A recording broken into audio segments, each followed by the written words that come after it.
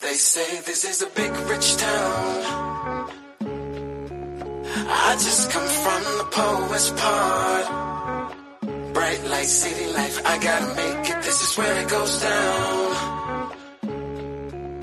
I just happen to come up hard. Legal or illegal, baby, I gotta make it. I never took a straight path nowhere. Life's full of twists and turns, bumps and bruises. I live, I learn. I'm from that city full of yellow cabs and skyscrapers. It's hard to get a start in these parts without paper. Homie, I grew up in hell, a block away from heaven. That corner 815. Hey, what's up, everyone? This is Gary A. Swaby, and you're now listening to the Powercast, and we will be recapping Power Book 2 Ghost, episode 10 of the first season, and this is the season finale. And it was very explosive, so lots to talk about. And that right there is Mr. Richard Bailey Jr. How are you doing, Rich? Doing good, Gary. What's up, listeners and viewers? And we're also here with Miss Dana Abercrombie. How are you doing, Dana? I am doing a lot better than Tasha right now. Well, I mean, she might be good now for a while. But you know, I don't know about that. We're getting into that. That location is actually a real location, so we'll get into that. Oh well, yeah, we'll get into that. But yeah. So yeah, this was the Power finale, and we all expected, you know, some surprises, and you know, some major things happening, and hopefully a lot of like plot threads tying up and things like that, and hopefully some excitement for what's to come in the future as well. And well, I guess we'll talk about what we thought of it, but I feel like they did deliver somewhat. So yeah, let's there's no other way to you know, summarize this. Let's just get right into the episode, because a lot happened, and you know, it was crazy. So let's break this down piece by piece. I'm just gonna focus on, you know, the specific moments. And then, you know, we'll kind of analyze and discuss how we feel about it. So, first off, you know, I mean, there's some major things to discuss, but let's get there gradually first.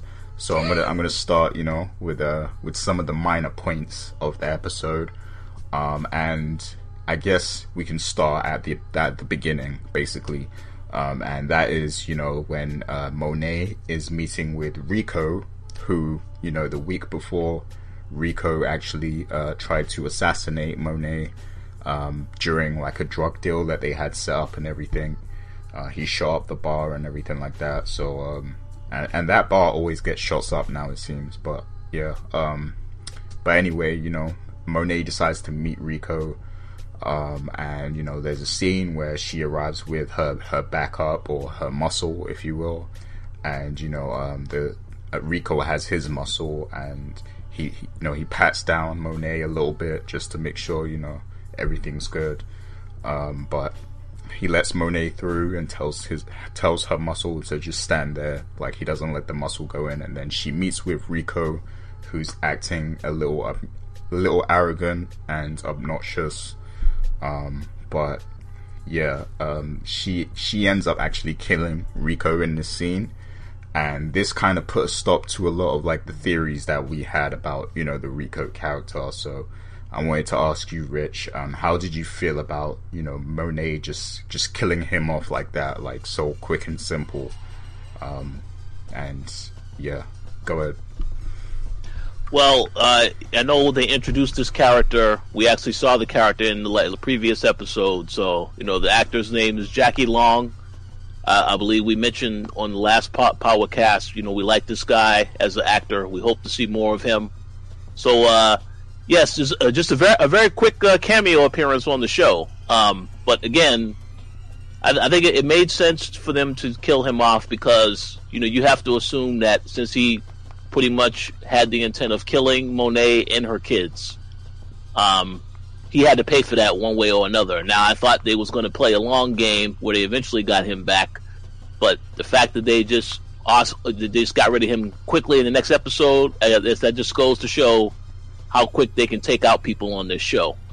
I definitely would have liked to have seen more of that character and his development, But I think when you go to what happened last week with Ramirez getting killed, I guess there was something major that had to happen in this episode that would apply more pressure on Monet and the rest of the family. So I guess this is the only route that they was able to go. I am disappointed because I did want to see more of this character, but I totally understand the decision, so I'm fine with that. Yeah, because like for me, it's like because this is kind of like a notable actor or a recognizable one. You know, his profile is like big enough to where you like we know where he's from, we know what movies he's been in and stuff like that. So it's like, you know, why cast someone like that and then, you know, just get rid of them instantly? Like, it's just because when they cast these people, it's like, okay, it seems like this character is gonna have longevity in the show because you're casting someone that's, you know, that has kind of a high profile in their acting and stuff. So I thought he was going to be around for a lot longer, and I'm not sure if they plan on using him in like maybe I don't know if Tommy's show is going to delve into the past or something, and maybe he'll show up. I don't know, but I don't know if we'll ever see him again. You know, in regards to like flashback scenes or anything like that. But it does seems upsetting that they got rid of him so fast, because I feel like he could have played a major role in, you know, the storyline moving forward if they wanted to. So, well, yeah, because a lot of those other connects, they also got killed, but you saw them for a lot longer. You know, remember Jason from last season getting choked out by ghosts, and then of course Lobos. Yeah, you've seen these characters develop for a while though, but with this character, it's like he got introduced and then he got immediately killed off right in the next episode. So I understand that he does have a lot of fans. So they probably was a little, I don't know, disappointed by that. But again, within the context of the storyline, it makes sense that there had to be some people getting killed in this episode. So I'm okay with the decision. If there was no alternative path for them to go. Yeah, maybe the actor was asking for too much money, and they were like, "Nah, we ain't paying that." I'm not sure about that. Hey, we'll see, I guess. But hey, it's all good. But yeah, Dana, how did you feel about Monet getting rid of Rico like that? Well, you know, there have been actors that were very prominent, or just people who were prominent that were on the show that really didn't get that full arc. I never got to see Kendrick Lamar again. That upset me. I thought he was great. But there's a possibility he could come back though. Well, yeah, everything's a possibility. I mean, we just don't know the timelines of the upcoming show. We know about Raising Kanan, but we don't know about the other shows and how that timeline kind of interacts with this one. But yeah, for Rico, I would have loved to have seen him a bit more. Maybe not kill off everybody during the first season of the final finale. But, you know, again, having to hark back to The Wire, this is that kind of life where nobody is safe, no matter what. And you may get introduced to them for one episode and then they're dead. Remember Cedric the Entertainer, for example. He had a whole full story. Yeah. And, you know, boom, he's dead. I was like, I really wanted to know what his story was. So I think it's just all part of the game. It's also a part of the game as an actor. You never know how long your character is going to last, period. So I think that Monet taking him out, you know, for me was always Rico. We always heard about the name Rico. And then we finally got to see him. And then he was just murdered. To me, it kind of felt not necessarily sad, but like, you know, when you build up something and you keep hearing the name, and then you just knock them off, and you're like, well, that felt empty. I felt empty inside because I didn't get a chance to actually see him in action. Yeah. Yeah, I guess it's just part of the game, man. Like 50 said. But yeah, it is a shame that, you know, I guess it's like the street Game of Thrones at this point. like, because, you know, you never know. You never know who's going to get knocked off next. But yeah, just wanted to touch on that quickly. But there is a lot you know, a lot more juicier things to discuss than that. So let's keep going. So the investigation into the Paul death at the school is ongoing, and there's a scene where Carrie and Jabari interview Everett, and you know, Everett is kind of nervous during the interview, and he name drops Drew, and you know, he kind of says a little too much, but then, you know, Carrie, who's conscious of the fact that, you know, she's connected to Zeke, and that, you know, that could potentially, you know, be a thing that comes out. She kind of steers him in the direction of saying, you know, you were drunk that night, and he kind of like, he takes the bait, and, you know, he makes it seem like, you know, he can't remember everything because, you know, he's drunk, and he might be confusing, you know, the day with another day or something like that. So yeah, that's how that interview ends. So real quick, I just wanted to ask you guys, because obviously we didn't get like a full resolution to this in this episode, because there was so many things going on, but I want to ask you guys, do you think that, you know, this will have a negative impact on Everett, the fact that, you know, he dropped so many details during this interview, and of course this was sort of like relayed later on, you know, in the investigation and stuff. So what do you guys think about that scene, and where does this kind of leave Everett now? So go ahead, Rich. Well, I mean, in terms of him confessing that Drew was involved and taking it back, I don't know if that information in particular is going to get back to Drew, but I do believe that he's definitely going to have some issues with his relationship with Drew now, because we saw Drew in this episode. Obviously, he was still in the hospital. I feel like the character is definitely going to change for the worse now that he did get shot. I mean, that can go in any direction, but I kind of feel like since he was hesitant to step into that role before, then he got shot. I feel like that's definitely going to have a negative impact on his relationship moving forward with Everett.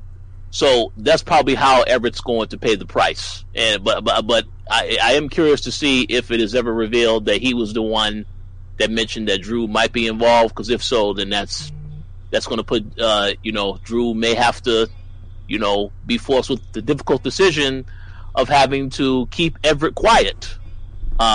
And if that means that he needs to take him out because he won't keep quiet, then that could happen also. But I just feel like one way or another, it's going to definitely impact their relationship. But beyond that, I'm not sure if any of that information is going to ever get back to Drew, that Everett was the one that said that he was involved.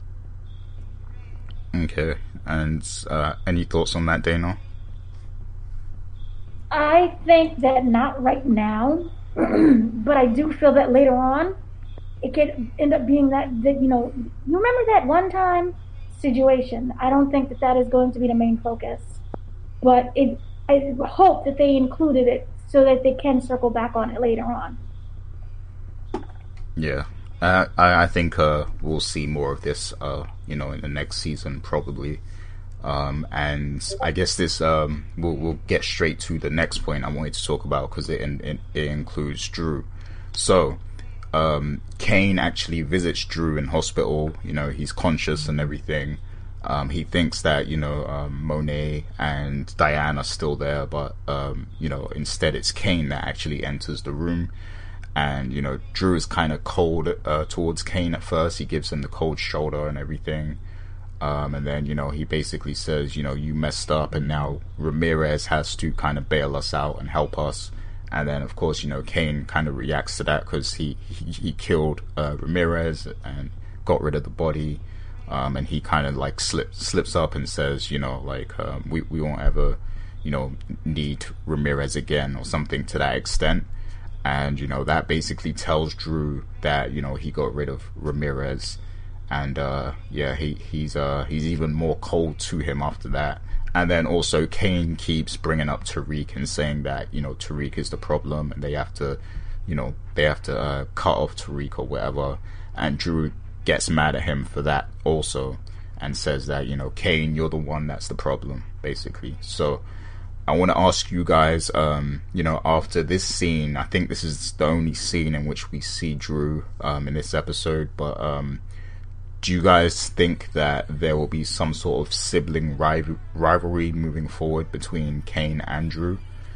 Do you see anything like that happening? So, what do you think, Dana?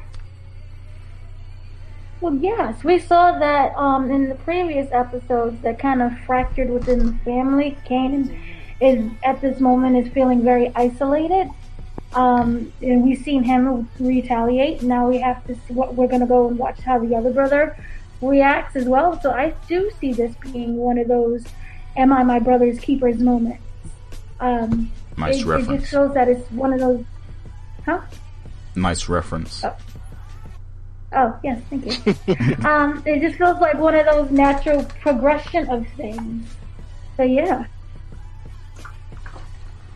Yeah.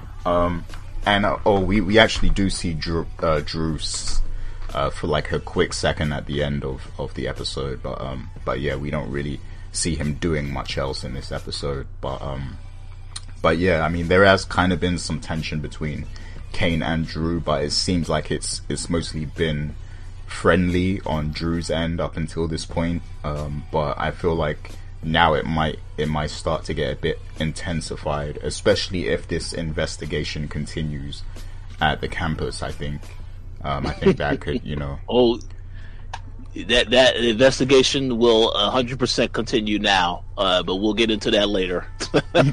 Oh yeah.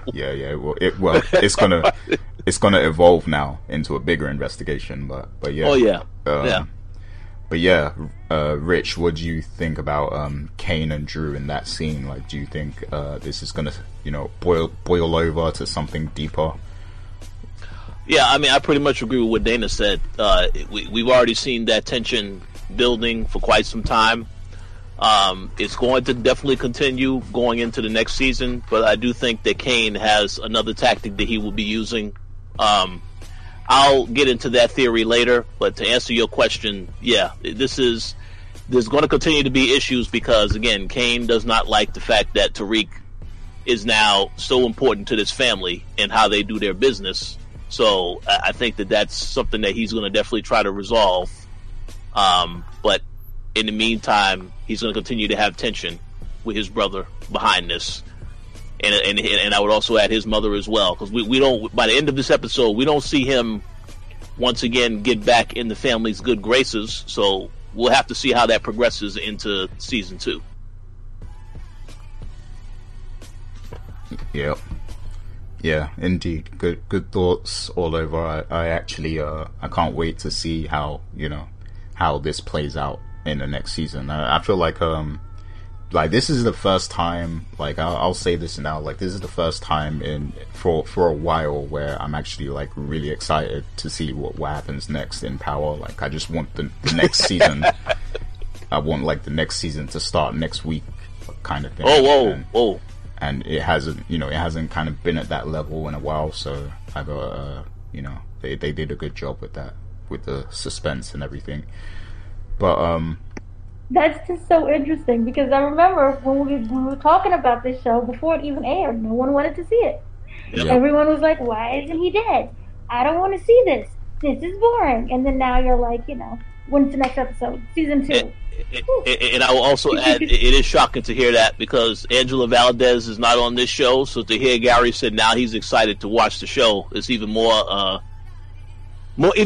funny to think about because you're not going to see Angela, Gary. So that's a very interesting comment. Yeah, but we're all looking forward to season 2. That is it's very sad that there's no Angela, but I have to say that Carrie was looking like a snack in this episode. So whoa! He said a snack. He said a snack. I wanted some snack. I wanted some biscuit. She's making fun of my accent. Damn. I would like to have her with some biscuits. I really would. But but yeah, so let's move on. So this is one of the pretty interesting scenes that happened in this episode, and it kind of like spirals, or it, you know, it kind of kickstarts what happens, like everything that happens after this scene, basically. But and that's, you know, Tariq's testimony. So you know, Tariq puts on a nice kind of burgundy red sort of suit, and then, you know, he ends up in the courtroom, and he's talking to Saxe and everything, and he's supposed to basically give his account of what happened that night at Truth when his father died. So Saxe is grilling him, you know, with his questioning and everything, but Tariq flips it on him basically, and he says, you know, I saw you that night. What were you doing there, basically? And then he goes on to say, the only reason you call me here is because you followed me to the grave when I was talking to my dead father, and I said something, so that's the reason why you call me to the stand. And, you know, you're the one that actually made me get drugged that night so that I was in that state in the first place and stuff like that. So the judge isn't too happy with these accusations, and she puts the testimonial on pause and calls everybody to the back, and everybody's angry. The Democrat guy gets in the mix. He's angry. What's that Democrat's name again, Rich? Stephen Ott. Stephen Ott. There you go. So yeah, he has a lot of power apparently. Oh yeah. He can he can change any case basically. Like, he can override any case he wants at this point. But yeah, you know, he's hot and angry. So they come to a conclusion that because this is turned into a very messy case, and, you know, it could easily lead to, you know, Saxe being, you know, imprisoned or something like that, which would make them look very bad. So they come up with, you know, a new strategy, which is basically let Tasha go, and she has to basically implicate Tommy Egan for the murder of Jamie St. Patrick. So, you know, those are the terms that they offer to, you know, Tasha and Tariq. And Tariq, you know, he kind of he nudges his mother in that direction, saying, just do it so you can come home, and, you know, we could be together and whatever. And they're basically saying that they're going to send them into witness protection. They're going to have new lives and yada, yada, yada. But, you know, I don't think Tariq really wants that. That's not his plan, but, you know, he just wants his mother out at this point. So they kind of agree to the deal, and the case comes to a close at that point. So I want to ask you guys, what do you think about how they wrapped up this case? So go ahead, Rich. Well, I think it was very interesting how they deflected away from the fact that James St. Patrick was killed by Tariq into what was happening this whole season with Riley spying on Tariq and basically setting him up so that he was in a position to confess what he did. So I when I saw that scene, I couldn't stop laughing at how he flipped the script. I think we all knew that Tariq was not going to say what actually happened, but the fact that he then going into that case knew about the video that was recorded of him, all this other stuff, that pretty much gave him the leverage he needed to basically go forward. And then, of course, he had Tamika representing him, which I'm pretty sure Saxe was not expecting or her to be involved in any of this. So I think overall, it was very well done. Now, in terms of the whole thing with confessing that Tommy was the killer, I think we already knew that was going to have some implications, which we'll get into later. But because this whole season they kept saying, Tasha has kept saying that Tommy is the one that killed Ghost. So, you know, her having to go into witness protection, yeah, that makes sense, because the character, obviously you can't just let her go free and then nothing happened to her. She has to get some type of protection. So I'm glad that they went in that direction as well. And the last point that I will make, because you brought it up earlier about Stephen Ott, I just want to say I look forward to seeing how that character is going to shake things up whenever they do this Tate show. That character has been very hilarious this whole season, because clearly, you know, like he made sure that he had full control over what Saxe was doing, so that made it interesting. But he also created some conflict between Saxe and Method Man, you know, in terms of how they operated and did what they did. So I look forward to seeing how that character is going to impact what's going on with Rashard Tate in their show. But overall, I thought it was pretty good how they wrapped it up.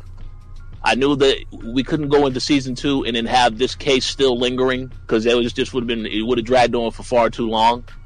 But in terms of the end result, I'm satisfied with it, because, as you said, of what led to what happened after this whole trial situation. So yeah, I'm pretty cool with that. So I have no complaints. Okay, and I'm gonna go ahead and say that I feel like, you know, it wasn't the cleanest of you know, wrap ups for this case. I think it because it dragged out throughout the whole season, and then, you know, just the way it came to a close was just very abrupt, and it was like, you know, it was a really weird technicality in which they decided to kind of end the case, because, you know, like you said, it had nothing to do with the you know, the case is about who killed Jamie St. Patrick, and you know, while Saxe was questioning Tariq, it's like, okay, the judge said one time to, you know, stay on track and answer Saxe's questions, but then he kept bringing it back to the gravesite scene, you know, where Saxe followed him, and it's like, you know, she just let him run rampant and didn't bring it back to, you know, the actual line of questioning. And I understand that it's because, you know, now it's messy, and you know, it seems like Saxe is manipulating the situation, and, you know, this is an injustice, basically. But, you know, it just seems like this is something that could have happened like earlier. I feel like it's like, you know, it's, I understand why they left it to this episode, especially with what comes after, but, you know, though, it just seems like a very unsatisfying resolution to this case, considering the fact that we spent so much time watching it throughout the season. So, well, you know, I think there was at least 1 or 2 episodes where there was nothing. The whole episode, there was nothing, no update on what was going on with the case. Yeah. So I figured, that's why they decided to throw it in here, so that they could have a final, some type of storyline to wrap up in regards to this. But I do agree that it was a very quick decision.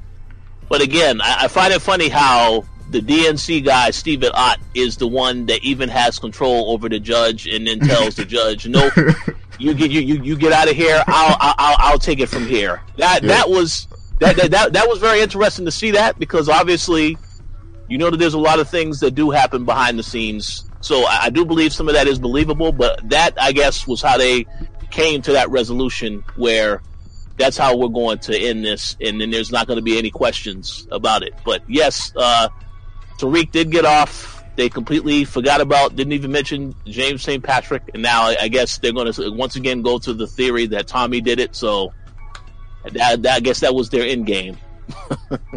Yeah, like how are you going to kick the judge out of her own room? Like, that's crazy.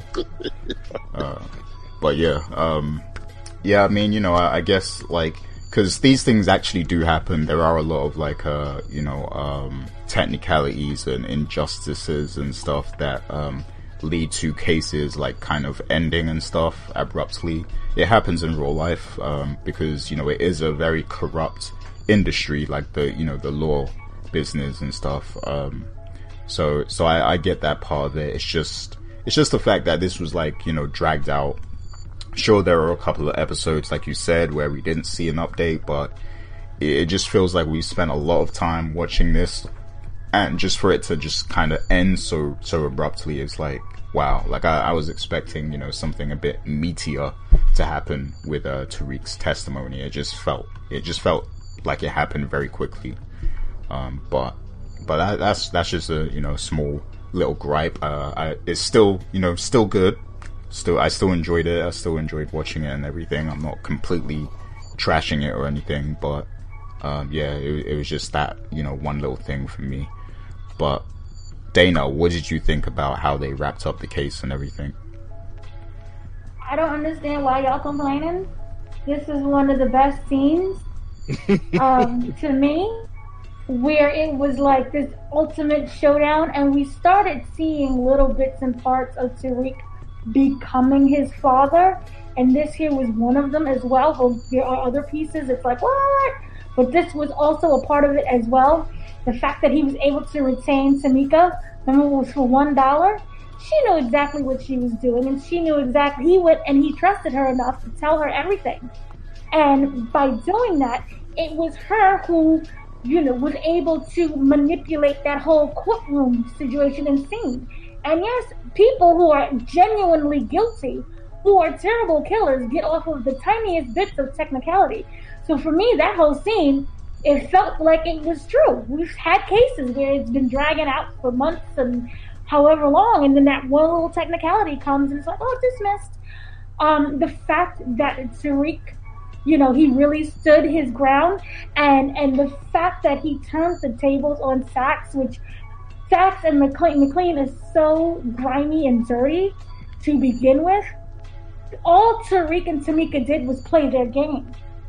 By not answering questions and answering everything with a question, that's how he was able to overcome this. And I thought that it was great, because if you look at a case, what do you need? You need beyond reasonable doubt. He put that doubt in the mind. Oh, why was you there? I was doing the same thing you was doing. How would you know I was at the grave site? Clearly you must have been following me. Who else was working with you? Oh, I see this girl over there. Is she related to you? And you put that seed in, you already ruined the case. So I thought it went down wonderfully. And to see Saxe just kind of melt there and not know what to do.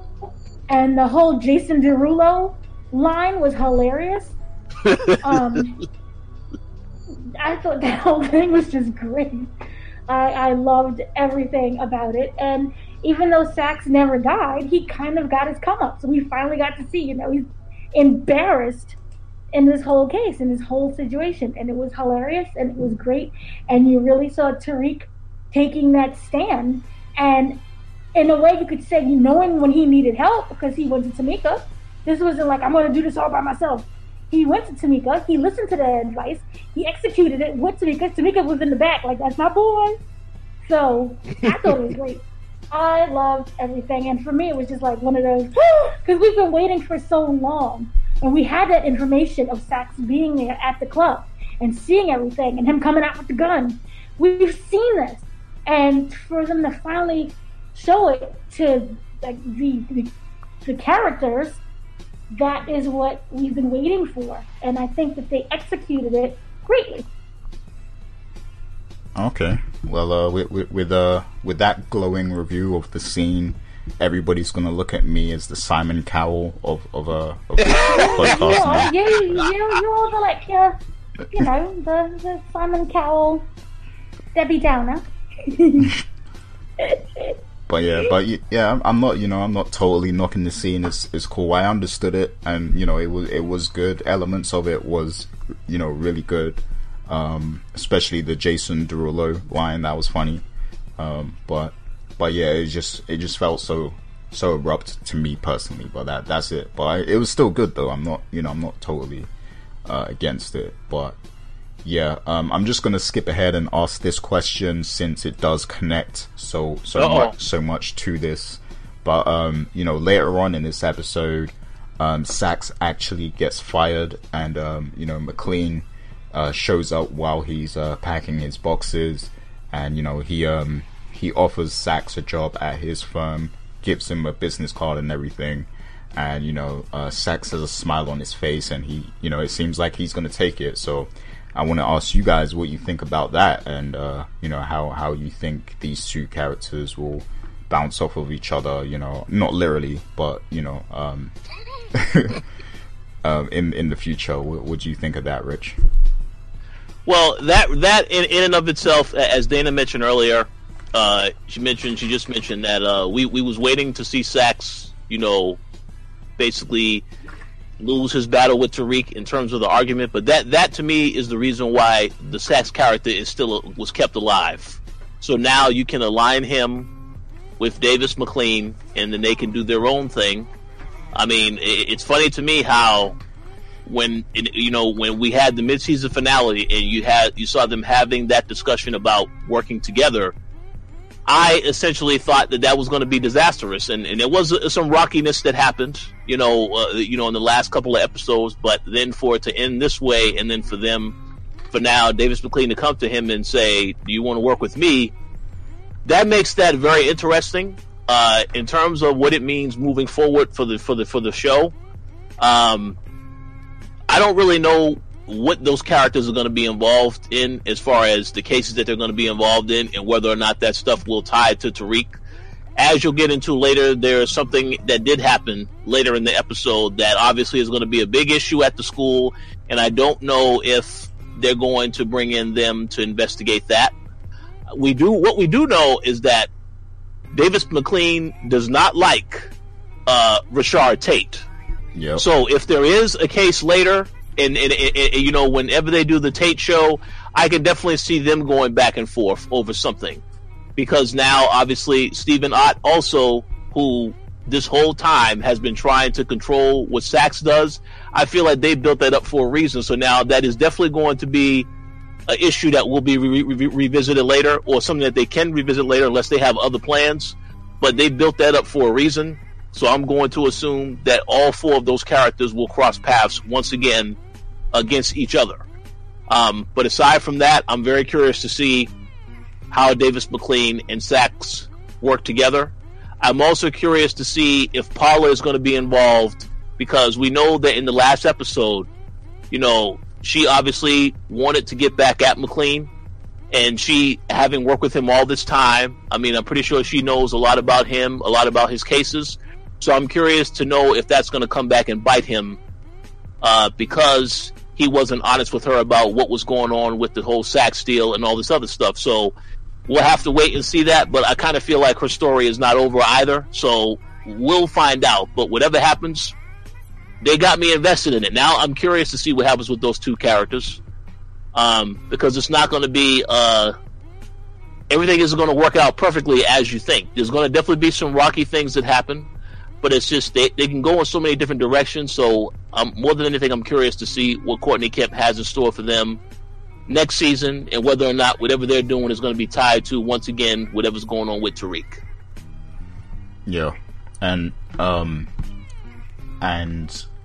like the beauty of this, this pairing is, like, first of all, I still don't like Sax. We've always kind of hated Sax, right? But. But I think I can tolerate him a lot more if he's paired with Davis MacLean. So that's pretty good that, they've kind of paired these characters together, because they can, they kind of bounce off of each other, and there's a bit of comedic relief with them and stuff. But also, I think, it's great because now you have a set of characters you can probably use in any show, like, because they can appear in the Tate show. Because, that I'm guessing the Tate show is going to be all about, like, corporate America and like, the legal system and politicians and things like that. So you can use a lot of these kind of characters in there. And then, they could also appear in the Tommy series, even maybe, like, for, a small cameo or something, or if there's some sort of, like, investigation or legal proceedings, they could appear, in that. And then they can also come back in season 2 of Ghost. So I think it's great that,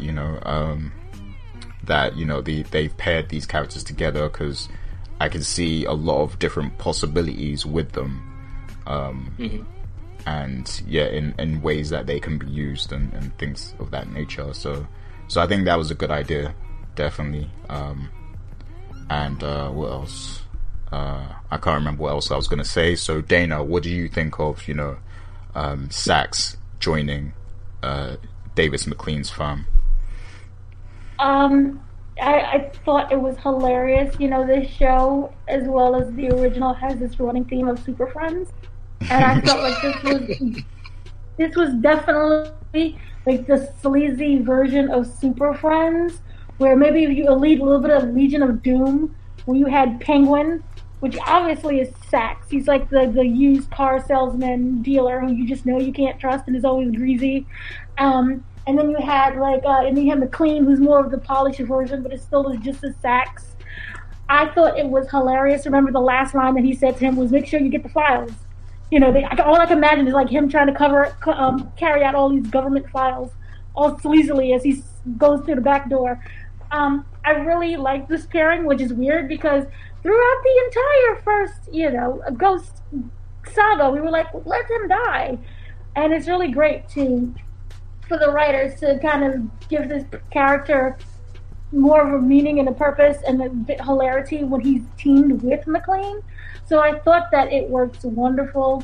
I look forward to whatever adventures of sliminess that they have going on with each other. And yeah, it was really funny.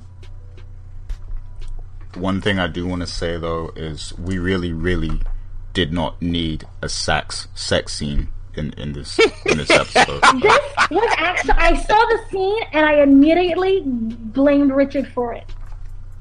Because no, I blame you because every time you're like, "Here's that scene.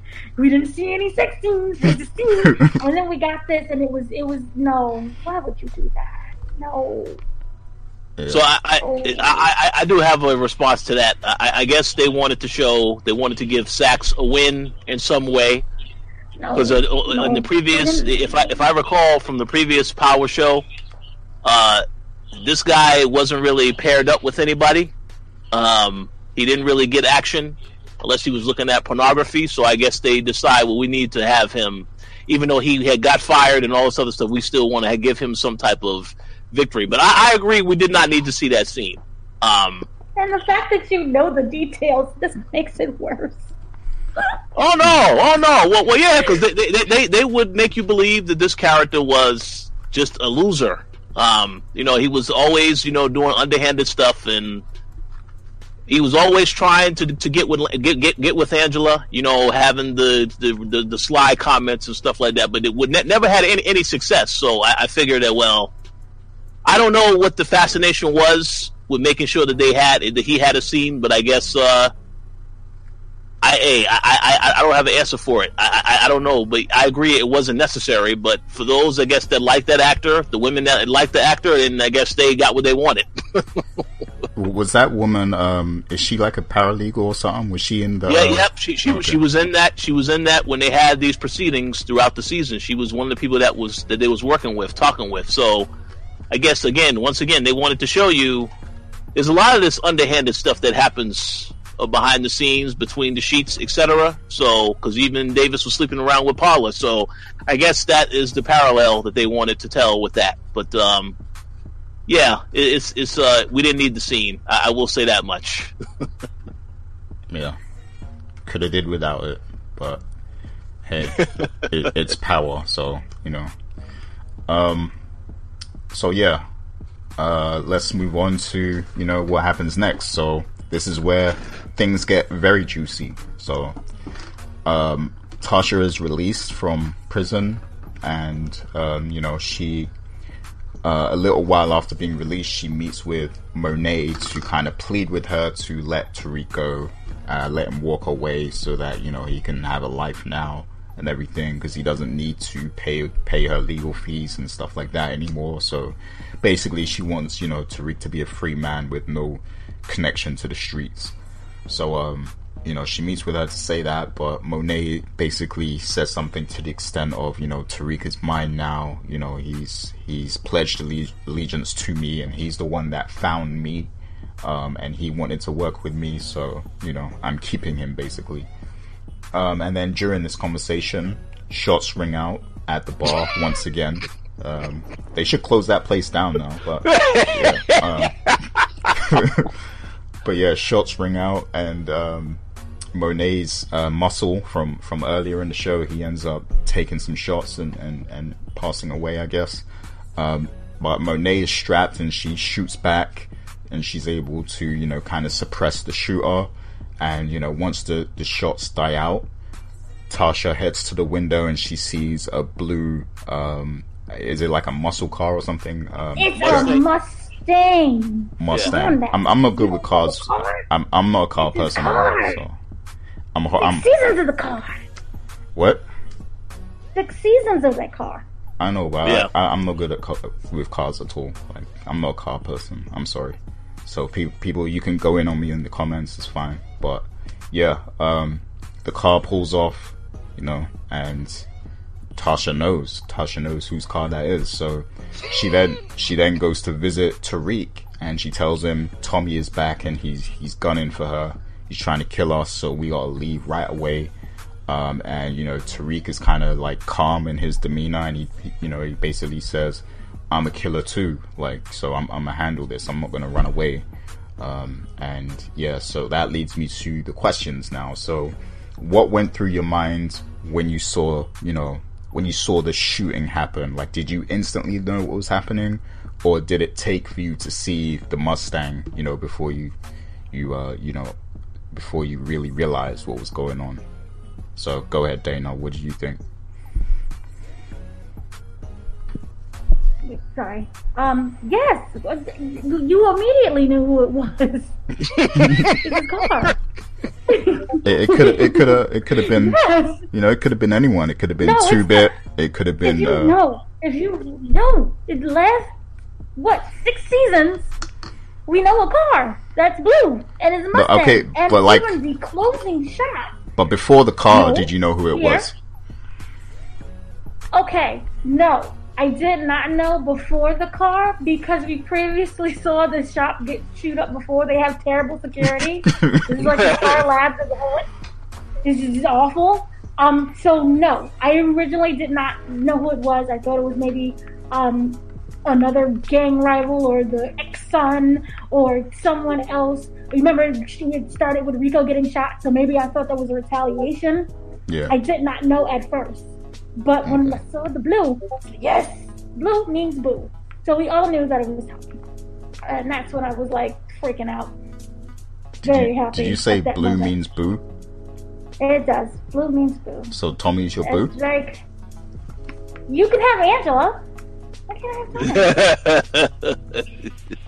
Alright, that's cool. I respect it. Yeah, so that's when it was like, oh my gosh, this is amazing. But I wanted more. We got more from the scene, but I thought that the whole thing was hilarious. In the fact, this is when Tasha was there, right? Or no? Yeah. Am I jumping ahead scenes. Yeah, Tasha and Monet. So I just thought it was hilarious that Tasha, that whole scene itself was just wonderful and beautiful, and it was like that showdown that we never knew we wanted, or at least for me, where like she came right in and she was like, "Nah, I know who you are," and she was like, "Oh." Everybody was kind of like taken aback, but it was one of those very straightforward scenes, you know. And what I admired about it is that these are two women of power, and I mean that literally, not also just of the show, but like of power. And you know, these are queen pins, and they've been in the game, they know the game, and to see them kind of meet each other, it was really great. It was a moment that I think that the show really needed. It was kind of recalling back to like, remember when Scandal and How to Get Away with Murder, they had those crossover episodes. It was like, yeah. Anyway, so that moment I thought was really wonderful, but it was also slightly hilarious to me that the second that that Tasha got out of prison, she's now walked into a gunfight. So I'm happy that she survived, because it would just been pitiful if like you made it all the way out through jail and you get involved in the shooting. But I thought that whole scene itself was just really great. I admired how Tasha came up to Monet, you know, as this woman, like, what do I need to do to settle the score? You know, here's your money. And the other one said, oh no, it's not about money. But, you know, you had that tension there, but they never acted wild. It was one of those really great scenes where no one, you know, just acted completely out of character. Everyone, it was like a moment of mutual respect, but also you know what it is that you want from that other person. And you're kind of battling a little struggle over who's going to overtake who. And I loved it. And I loved the fact that it was Tariq that they were fighting over. You know, so yeah, that whole scene was great for me. Yeah, and you know, since you mentioned like that you know, kind of mutual respect that they kind of had, like, because I felt that too. So like, do you think that like that maybe we might see these two have more screen time together in the future? Because it seems like they kind of have a chemistry that is like, you know, they understand each other. If Tasha ever makes it out of Huckberry, Arizona, which is a real place, by the way, good luck with that. But I would love to see them two together, but also at the same time, no. I think that they are two characters that work really well separately. We don't always necessarily need that meeting and for them to constantly have scenes together. I like the fact that it doesn't make it kind of their meeting corny or some weird super friends moment. I like it how it is. These are two women who are both successful in their own separate fields of drugging. Mm-hmm. And it just works. We don't necessarily need them to always be together. I don't want that dynamic, because then it may end up ruining that moment in that scene. It ends up diluting how great that first meetup was. Right. Yeah. So Rich, what went through your mind when that bar shootout went down, and did you immediately know what was going on? Yeah, I immediately figured that it had to be Tommy, because this all of this season they had been mentioning that he was involved in killing ghosts. So I figured if there was ever a time he was going to show up, it was going to happen in this episode. Obviously, because of the scene that happened at the very beginning of this episode, you would think that after Rico was taken out, there's going to be some people that was going to be coming to retaliate against Monet and company. But I think that is a storyline that is going to be saved for next season. So that's why that didn't happen. But the fact that Tasha just randomly showed up there, I knew instantly it has to be Tommy. And to answer your question that you also asked, Dana, about do I think these two characters will show up again on the same screen? I actually don't think that's the case. Because, when they had their whole conversation, yes, they came to the conclusion that they do have respect for each other, but they also, it was to show you again that, Tariq is changing as a character, and as a man, now he is responsible for his own decisions, and he wants to do this. This again showed you that he was choosing to be with Monet instead of his mom, a confirmation which we will receive later in the episode. But the fact that Tasha was still holding on to hope that she can pull him out of this, and really didn't consult with him on any of this other stuff. I think it pretty much we knew from then and there that that was not going to be the case. But I do think now Tasha is going to have her hands full. Of course, she will still remain in contact with Tariq, so I still expect to see her calling Tariq, so on and so forth, on the show. But I definitely do not expect her to have another face-to-face exchange with Monet ever again. But we'll see what happens. Yeah. I guess with how things end in this episode, it's hard to imagine them having a lot of screen time again. But I definitely would like to see some more moments with the two of them, just because it was a pretty interesting scene. So yeah, I agree.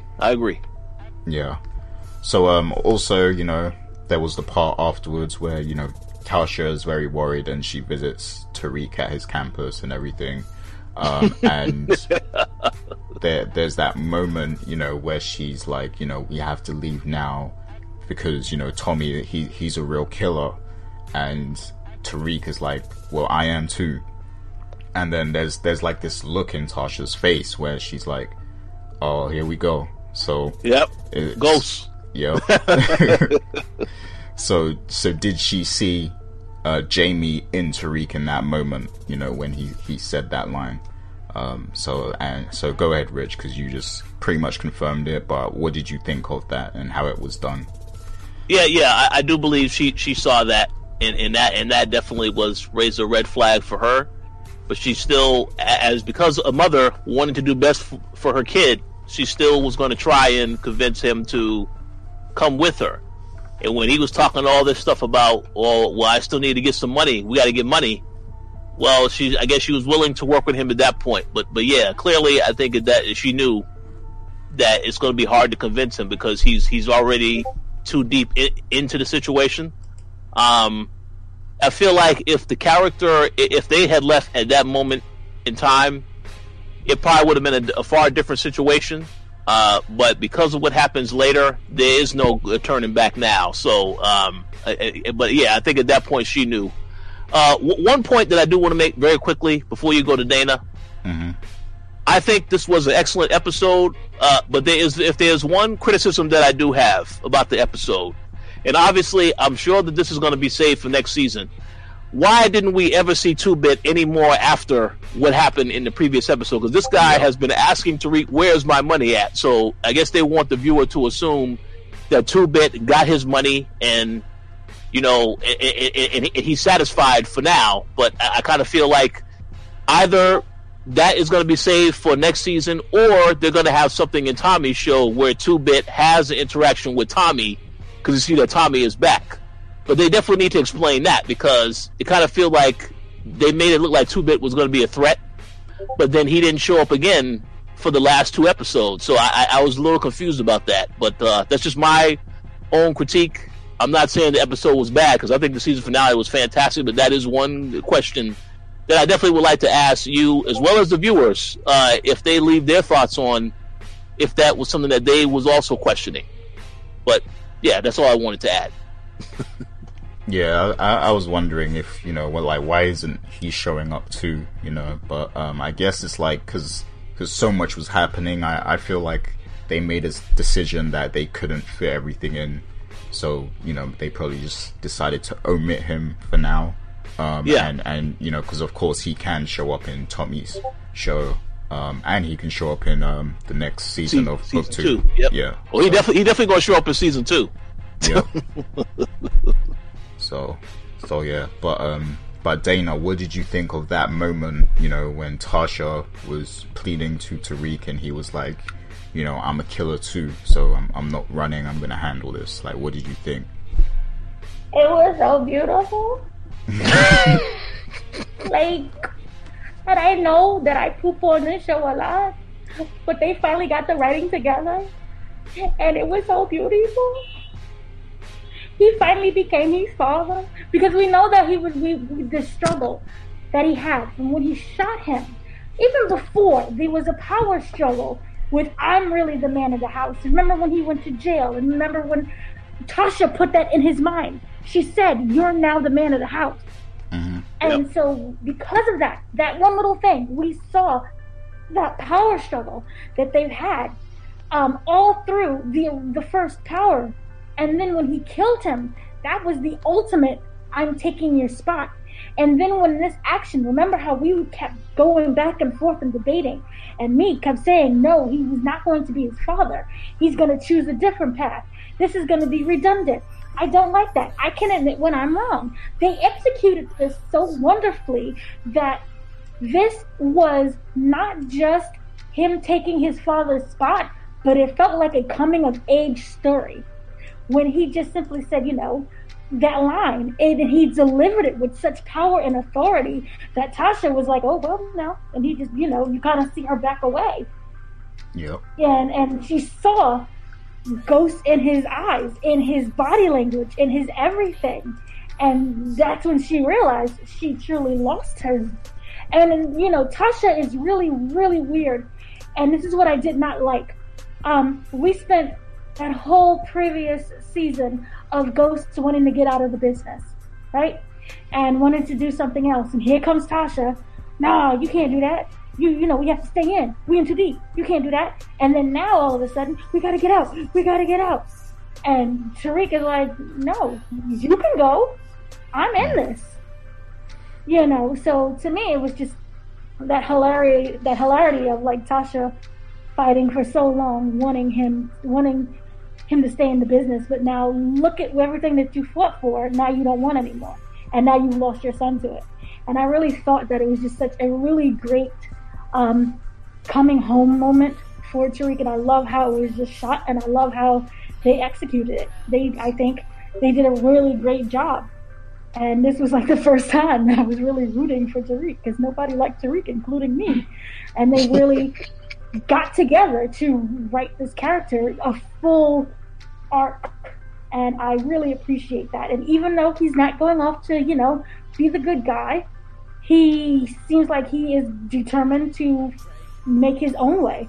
And everything that he learned from his father, from Kanan, I really think that's when he was like, nope, this is my decision. I'm sticking with it. I'm done. So yay. Yeah. And I think there's the reason why Tasha is so scared as well in at this moment in time. I feel like it's also several psychological things at play here, because I feel like she knows that she deserves what Tommy, has for her. Because she knows what she did to Lakeisha, and, she knows the mistakes she's made. And, she knows that, she was the first person, before this deal came around with the case, she actually implicated Tommy before that.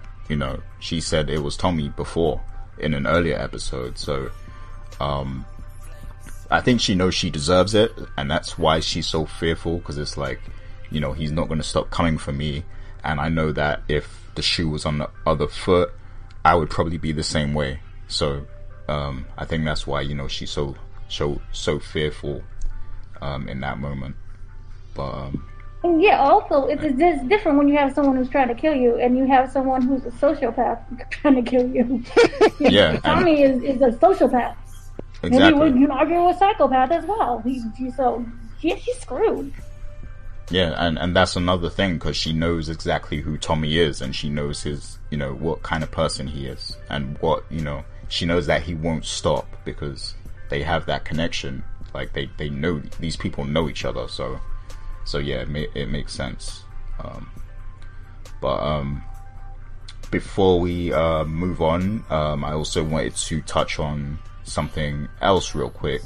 So there is a scene on campus where Riley, this is after the trial, where Riley was actually present in the courtroom and everything, and she goes to visit Brayden after on campus, and she kind of admits to her mistakes, and basically apologizes to Brayden, but Brayden is very cold towards her, and he makes it clear that he's not really interested.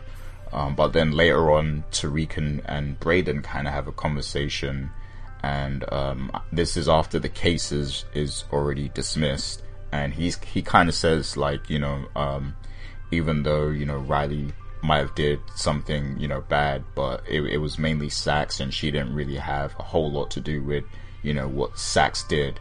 It's just she was in the wrong place, wrong time, basically. So I want to ask you guys, does this mean that that Riley and Brayden are pretty much back together now, and that Tariq kind of gave his blessing for it to happen? So what do you think of that, Dana? I didn't get that at all. Okay. What did you get from it? No, I don't know how you. He was genuinely disgusted, and rightfully so. She's like the new Drew of this season. Why she isn't dead, I don't know. Why is she still there? I don't know. She doesn't even go to that school. Why is she here? No. He felt he looked to me like he was disgusted by her. Everyone seems to be disgusted by this child. So no, I think she will just be one of those wayward children, wallflowers, who just pops in here and there until she gets bored or someone kills her. I don't know. She doesn't serve any more purpose anymore. Unless she is to be used, and I don't know how to explain this in a very nice way, but taken advantage of in order to get money. I don't see her purpose. I just genuinely, she offers nothing. Okay. What did you make of that scene, Rich? Yeah, I pretty much agree with what Dana had to say. I don't think that character is going to be needed anymore. The only thing that I would say, if they do still have her around, it's going to be because something really serious happens regarding trust with Tariq and Brayden. Because she kept telling him, "Oh, you should be careful with Tariq. You can't trust him." All this other stuff. Tariq hasn't really, given Brayden the reason not to trust him. Obviously, he doesn't tell Brayden every little detail of what happens until he saw that the situation got a lot more complicated than he does say certain things. But I kind of feel like for the time being, it looks to me like Brayden, the way they had his conversation with Tariq towards the end of this episode was just. They were going to talk about bringing the app back, and now that you know that Tariq is fully all in once again, I fully expect that app to return, and they're just going to focus back on business as usual. Because one thing you know about the Brayden character, as he said in that same conversation, I found something that I'm really good at doing, and I like doing this stuff. So Brayden is all in right now. So I don't think he's going to be too distracted with what's going on with his ex. But again, if that character is still on the show next season, then okay, so obviously they're going to make sure that there's some type of conflict that happens between Tariq and Brayden. And once again, he may go back to her and just confide in her and tell her, well, you was right. I can't trust Tariq. But other than that, I don't see it happening because that he was very cold and to the point. We said, listen, you what you had was a good thing with me, and now you ain't got it no more. So it kind of feels to me that's it. It's over. But we'll see. We'll see. Okay. I took the Brayden monologue a bit differently in the sense of I found something that I really love to do and that he's going to keep doing it. And I felt that it was more of asking for Tariq's blessing and not so much of we're going to be tag teams. Yeah. Like, if I need you, you're always there for me, but allow me to do this. That's how I kind of took it. Okay. I've like that could be the same. Yep. That makes sense. Continue. What were you saying, Gary? Oh, no, I was going to say the way I took it was like Brayden wanted them to both be back at it, both to kind of do it again. But then Tariq was like, I might fall back from it, but you can totally do it yourself, That's what I thought happened. But obviously this was before other events happen, so we know that that's probably not going to be the case. That they probably will be back together, doing what they do.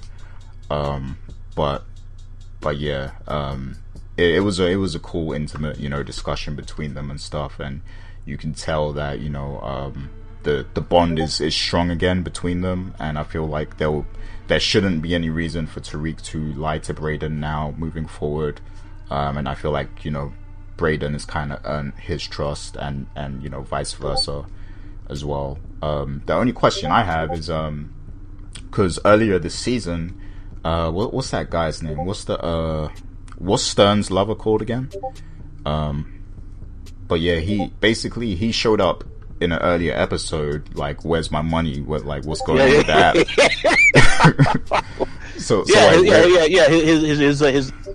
His husband. I don't remember the what the husband's name was again.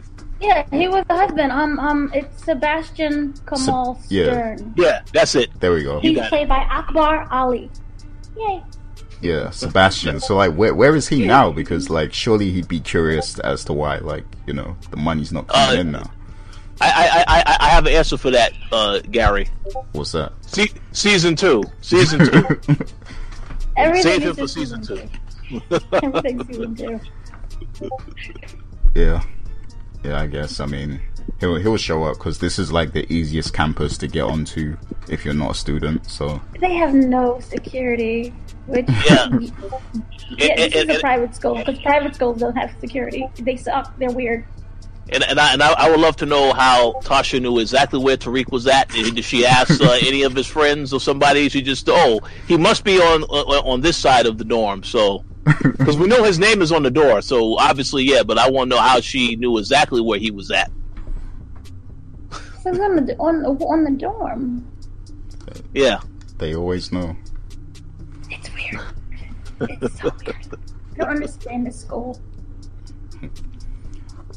Okay, so yeah, let's move on. So Tariq then goes to find Tommy, and Tommy is actually visiting Cash, and Tommy, he waits by Tommy's Mustang, And, you know, Tommy comes outside, looks around, doesn't see Tariq, but then he looks forward and then instantly sees him. And then he walks down the stairs, and then, you know, they talk for the first time. And, you know, basically Tommy makes it clear that he's gunning for Tasha and he's not going to stop because, you know, she implicated him in the murder of Ghost. And then, you know, they also bring up, well, I believe it's Tariq brings up Lakeisha, and, you know, Tommy makes it clear that that's another reason why, you know, he's got some hot lead for Tasha. And, you know, Tariq kind of makes like a proposition, and basically says, you know, I got a way where we can all kind of get what we want out of this situation, you know, without, you know, my mother dying or whatever. And then, you know, the screen kind of cuts. But I want to put the emphasis on the fact that this is the first time, you know, this scene is the first time where we fully see Tommy, and then, you know, he talks as well for like the first time. So it was a major moment.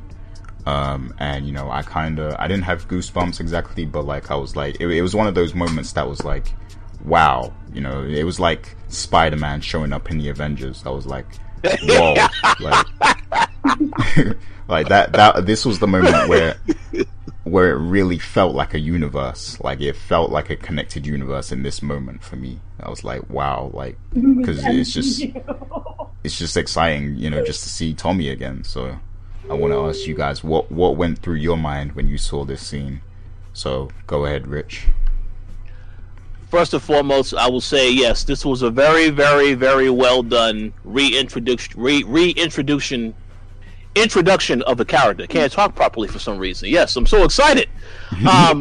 Listen. I was glad to see this guy come back because, you know, I know we had talked about this on the show multiple times that it's only a matter of time before he was going to return. So it just felt great. And one thing that I love about this is that when they introduced him back to the show, they were very consistent with what was happening, with what had happened to the character before and how he acknowledged it. Now, for example, he had stopped by to visit Cash because we all assumed we was not going to see Lakeisha's son ever again. So they kept that relationship going, obviously, which is good. And then the first line he had when he came back, honoring Ghost's wish not to go after Tariq, but if you don't get your ass off my car, I'm gonna beat you. I'm gonna beat you down. It's very consistent, very consistent. And then again, his motive of wanting to go after Tasha, consistent, because he knows that she killed Lakeisha, and now it even made it even more so of the thing that she ratted out and said that he was the one that did it, when we all know that he didn't do it. So I just thought it was excellent, and I agree with you, Gary. It felt like an epic moment. Just the way they handled it, the way that Joseph Sikora came out of the building and then walked towards his car, the swagger, everything. It's like Tommy's back on the show. This is an awesome moment. And then instantly I was curious what was going to happen from there, because we already knew that he wanted to go after Tasha. But it makes me very, very curious, very excited for Tommy's spinoff show. So yeah, I enjoyed the moment. They did a very well job on all of this, so I have to give them a bravo. Yeah, very well done. But what was going through your mind, Dana, when you saw it? Well, we heard Tommy before you saw Tommy. He came out to Many Men, which is brilliant. I don't know how involved 50 Cent was in that scene, but my gosh, he came out and then he just walked out the house like, you know, I'm here. He knows that people are looking for him. And he came out, he wasn't hiding or nothing. You know, get off my car. He had he just embraced the scene and overtook it with a simple line, get off my car. And, you know, we haven't seen or heard Tommy in such a long time. And I was like, oh my God, he's back. I missed him. And he's still the same. I don't know what he was doing in Los Angeles, but he's still the same. And it's wonderful. Yes, I thought the scene was executed great. I thought Joseph Sikora is that actor, and I've had this discussion with you before, Richard. He is a white guy who cannot play a white guy. He can't. I have watched him and so many different things. We've seen The Intruder. He was the pregnant man from Grey's Anatomy. He can't play a white guy. He just can't do it. It comes across as weird and awkward. This man has such inner Tomminess. It's like he was made to be Tommy, that it just works. And that simple just walking down the stairs, and it shows that I've been here. To me, it felt like, he was there visiting Cash. And to me, it felt like I've been here this whole time. Nobody's looking for me. I'm not afraid of nobody. Even if you are looking for me, I'm not afraid of anybody.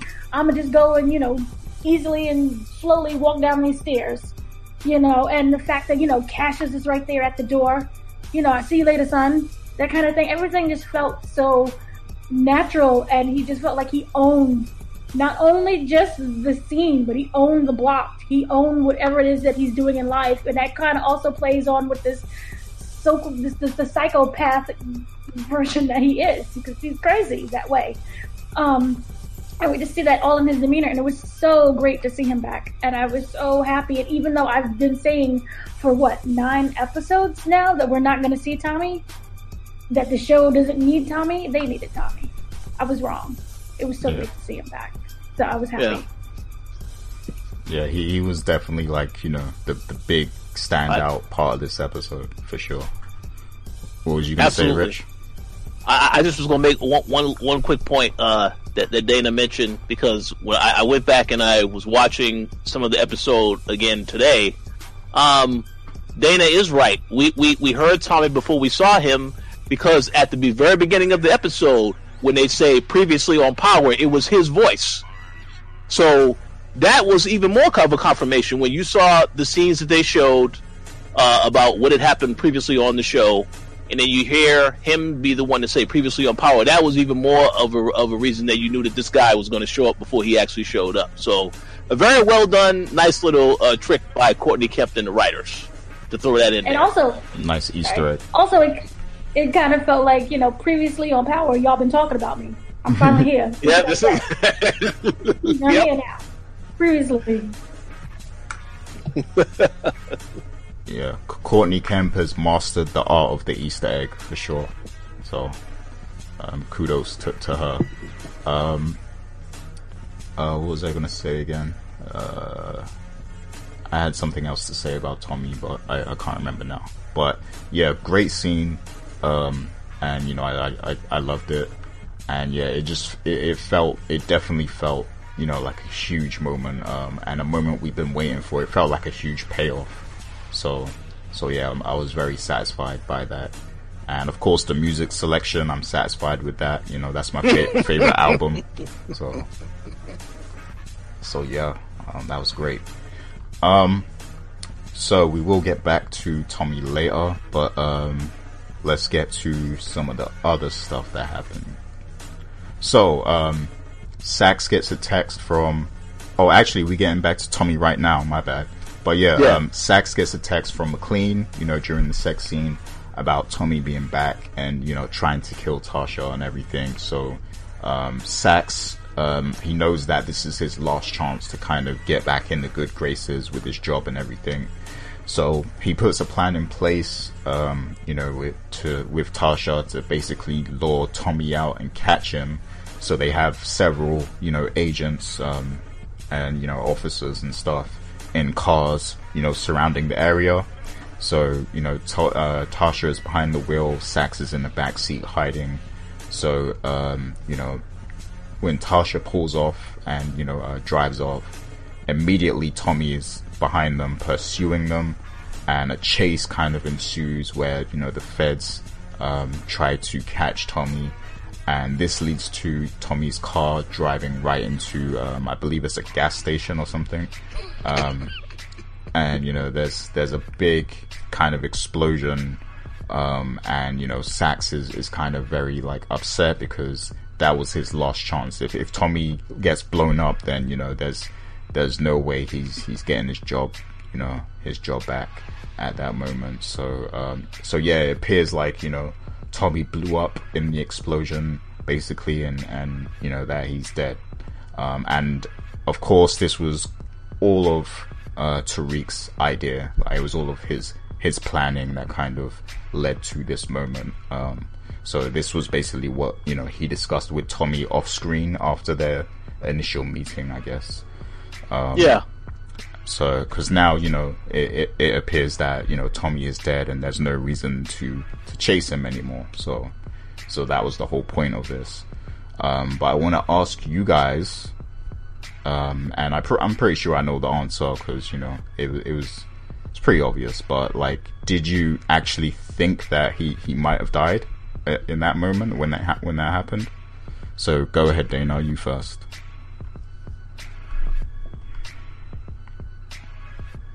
You're muted. I'm muted. Can you hear me? Okay. Yeah. So, if you were someone who did not pay attention to that phone call, then you would have been like, oh no, but we already knew it was happening. And plus, we also already know about the spinoff show. Mm-hmm. So, you know, I think the fact... This is why I don't like when they announce things ahead of time. I like surprises. Because I feel that it can ruin the trajectory of another show, of the show that's on air now. The fact that we know that Tommy is getting a spinoff didn't, you know, so that scene didn't have any kind of impact for me at all. But like that also, the show could have been a prequel though. You never know. That is very true. They could have pulled a Kanan, but the thing is, I don't trust shows where we don't see the body. Mm-hmm. So that's also another thing. The way remember how it was the car chase?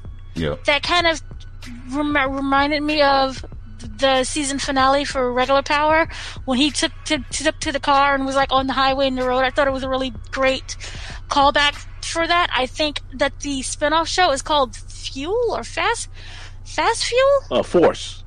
Fast Gifts called Force. What is it called? Just Regular Force? Yeah. For now, I guess. For now. It just, the way how they just set it up, it really just felt like a spin-off version. So I didn't really pay much attention to that scene. I thought it was corny. You had the explosion and you had like the other explosion to make sure, see, he's really dead now. So it was cute. But because we already know that there's a spin-off, it didn't really mean that much to me. So, what did you think of, you know, the plan and how it was set in motion? Oh, the plan itself, you know, it wasn't original, but it was something that was needed. People think that he's dead, therefore you can't prosecute him for any crime. Even if that whole situation with with Tasha, you can't prosecute him. He's dead. He's gone. So, therefore, you have to move on, which, in a writing aspect, it forces you to move on to the next storyline because that person is dead. Presumably. Yeah. So, in a writing aspect, it's not exactly... It feels like it's cheap, but it works in order to move the story forward. So I understand why they did that.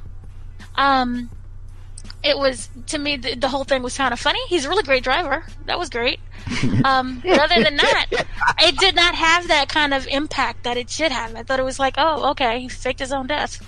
Cool. What's next? Yeah, like Tommy would be a great addition to the Fast and Furious movies. That's what I was thinking. He could be the driver. And slowly, you know, but his ending, well, no, they have two or three more movies. He can be in space, because it goes in space. They're going in space. Oh, is that a fact? That's a fact. That was interview fact. Wow. Now, whether or not they can execute it because of this whole situation that we're in, but it's fact. It's going to be in space. Like, the Marvel might as well buy that franchise at this point. Well, they already have Groot.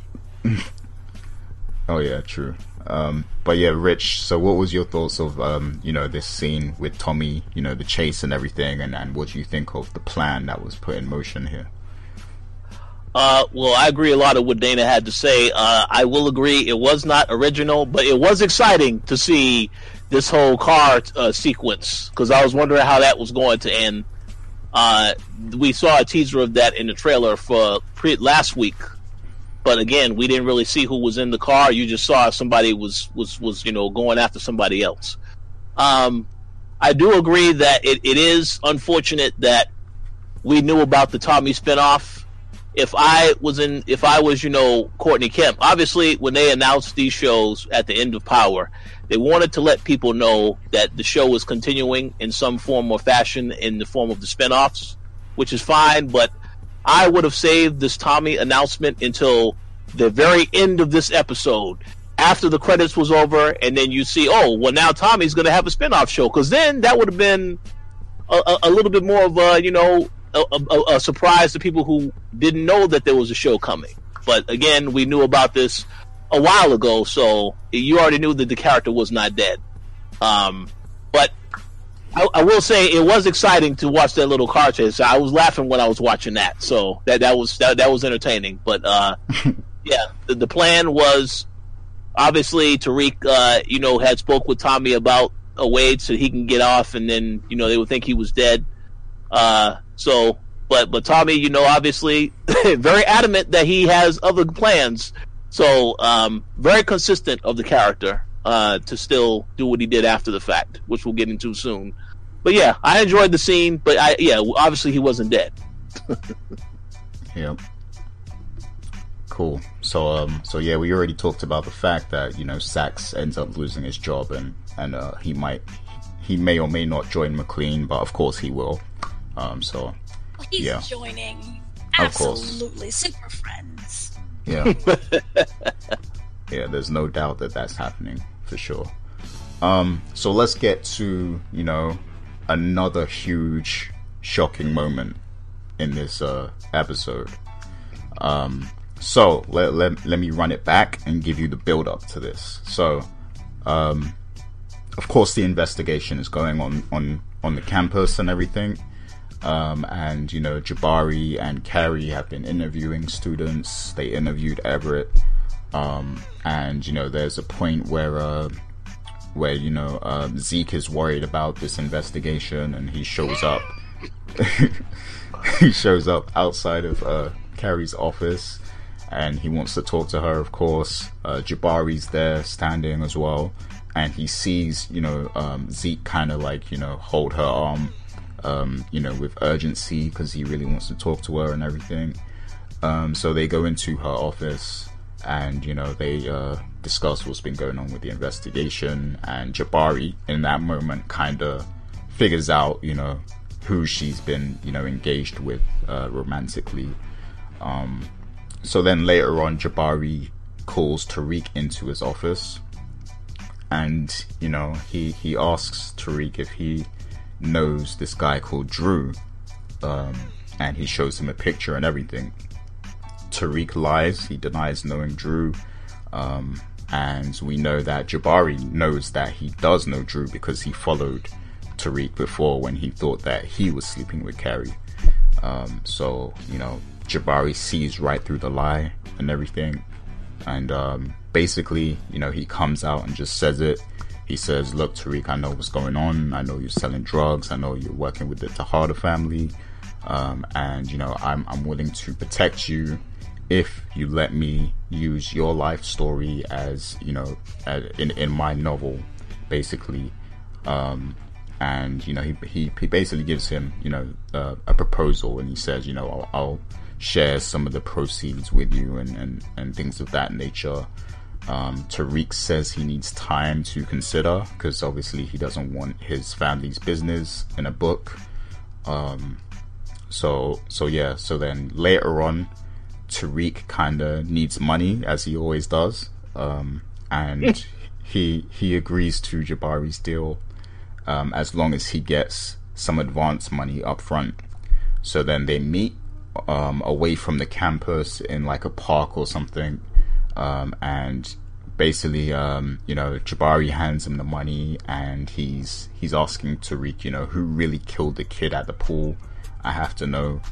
And in this moment, Kane appears and fires a shot that hits Jabari in his sort of midsection, I believe, or his stomach or something. And Jabari goes down. He doesn't die, but he's bleeding and needs medical care. So then, Kane has the gun pointed at Tariq, and this is the moment where he's finally going to put an end to this. But Tariq is able to, talk to Kane and get through to him. He lets him know, you know, what he knows. Basically the fact that, you know, Cain killed Ramirez because Tariq was able to figure that out when he spoke to Diana earlier in the episode.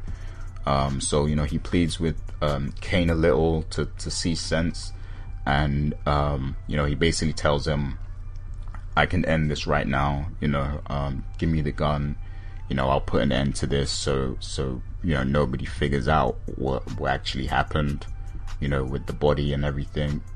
And, you know, Cain agrees to give him the gun, as long as, you know, Tariq follows up with the plan or whatever. And, you know, there's this moment where, you know, Tariq has the gun and he's faced with this, you know, with this decision that he's gonna make. Like, is he gonna fully become Ghost now, and you know, solidify it once and for all, or, you know, is he gonna back out? And he goes all the way, you know, despite Jabari pleading to him and everything.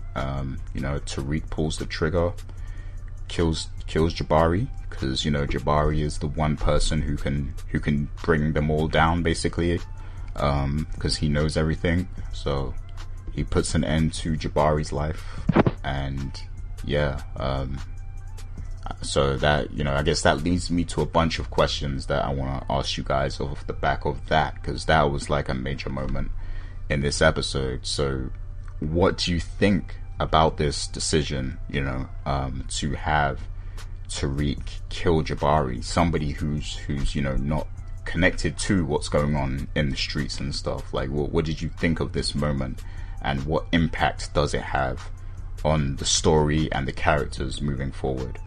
So go ahead, Rich, what do you think? Well, I think one thing we talked about on this show previously is that it felt like once Tariq actually killed somebody, like we actually saw him, you know, accepting and killing somebody, then we would establish and say, okay, now this character is 100% like his father, and he has become the cold and calculating individual that he has, that they have been building up this entire season. Obviously, yes, he did kill Ray in the past. He did kill his father also, but there was some struggling to kill his father, as Dana had pointed out earlier. So once in this moment of what happened with Jabari, it definitely was a turn for the character. I think the last turn to really make it feel as though this is definitely Ghost's son. And you knew that they had to take this path, because Jabari knew too much information. That whole episode where he followed around Tariq, and then he saw him interacting with Drew, and then at the end of that episode he discovered the Course Correct app. So the way he approached him in this episode about, hey, I know what you're doing, all this other stuff, you knew that this character had to get taken out one way or another. Now, one thing I will say, and this may be a part of your theory, one of the questions that you might be asking later, in terms of Cain's involvement in all of this, I do feel that now Cain was the one that witnessed Tariq killing this guy. Tariq again used the exact same gun that was Ramirez's gun, that Cain also used to kill Ramirez. So the question that I have is, you know, will Cain use this to his advantage later to try to set up Tariq? Because obviously he saw what happened with Tariq having to kill this guy that he shot initially. I feel like he's definitely going to try to use this as his angle. Obviously, Tariq had the whole thing about, hey, I can help you get back in with your family. That's fine. But don't for 1 second believe that these two characters are not going to have some type of conflict moving forward. I feel like Cain could turn on him at any point, because again, he still doesn't like that now they have to rely heavily on Tariq. He doesn't like the fact that Tariq is getting way too close to his sister Diana. So this is definitely going to be something I feel that he is going to come back to later, because again, when you go back to that scene and you see after he kills the guy, you see that Cain has this huge smile on his face. So he definitely can utilize that. And that, to me, that gave me a call back to earlier in the season when we saw Ramirez was going to Monet's house, and Tariq had that conversation with him about the fact that, you know, Kane doesn't like the guy, and then it's like Tariq wanted to try to manipulate him at that point to make him, you know, approve of him saying, okay, yeah, you don't like the guy, it is what it is, you know. Like, he was trying to egg him on at that point to do something with that situation. So I kind of feel like that was a callback, and now it's a reverse situation, because now Kane saw that this guy killed the professor, and now that's proof that he can say that he did that. And again, you know, he said that he got rid of Ramirez's body. Well, we didn't see the body get, you know, thrown into acid or anything like that. You saw that the guy was wrapped up, you know, but we didn't see anything about what happened to the body after that. So I hope that he actually did get rid of the body and did not do a sloppy job of it the same way that Terry Silver did. Terry Silver was done last season on Power. But I feel like, yes, that incident was set up so that he can try and expose Tariq later. That's what I feel. But we'll see if that's the direction that they actually take moving forward. Yeah, lots of good points there. I'm definitely going to come back to some of what you said there, but first of all, Dana, you know, what do you think of Tariq killing Jabari? You ever laugh so hard you have an asthma attack and then your cat look at you like a crackhead? That was basically the whole scene. Oh my gosh, that was the greatest thing ever. You know, Jabari is such a clown that, you know, I've complained about him and his actions before, and how he just acts like a child with a temper tantrum, upset about who was sleeping with who and why no one was sleeping with him, to the point where it was maddening. And I just love how they just so easily disposed of his body. It was like, oh, we're just gonna shoot him. And that was it. I thought it was great, you know, when you're in desperate situations, and for Jabari, that would have been his book. You know, he had that writer's block. He couldn't think of anything else, so he was essentially just stealing Tariq's life. So I thought that moment was, you know, kind of showed the true character of who he thought he was. He thought that because he was someone who was in authority and that in that school, he could essentially tell these kids what to do and, you know, have control over them, even though he was doing something that was really wrong, which was just basically plagiarizing. But I felt like he was a child, not knowing that he was stepping into a grown man situation, not knowing just how dangerous it was. And I think one of the most telling moments was when he was lying there on the ground bleeding, because we know that, Zeke? We know that he's a killer, and he had no problem with the whole situation. Kane? But when... Kane! I'm sorry, how did I get Zeke? Jesus is a biscuit. Anyway, so... Kane, you know, when Kane went and he shot him, you know, that's nothing to him. We've seen Kane be a shooter all the time.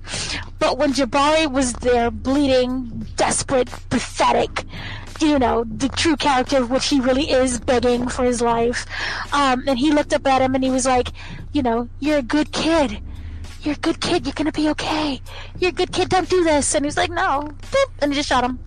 And it really just showed that nature of when Tariq made that decision before, when he, you know, when him stepping up and being his own man by also embodying everything that Ghost stood for, that he made that decision. That was, to me, his solidifying that decision to kill someone so cold blood like that because he knew too much. That was, again, a power move, and I really appreciated that scene. And for me, with Kane, I had the complete opposite feeling.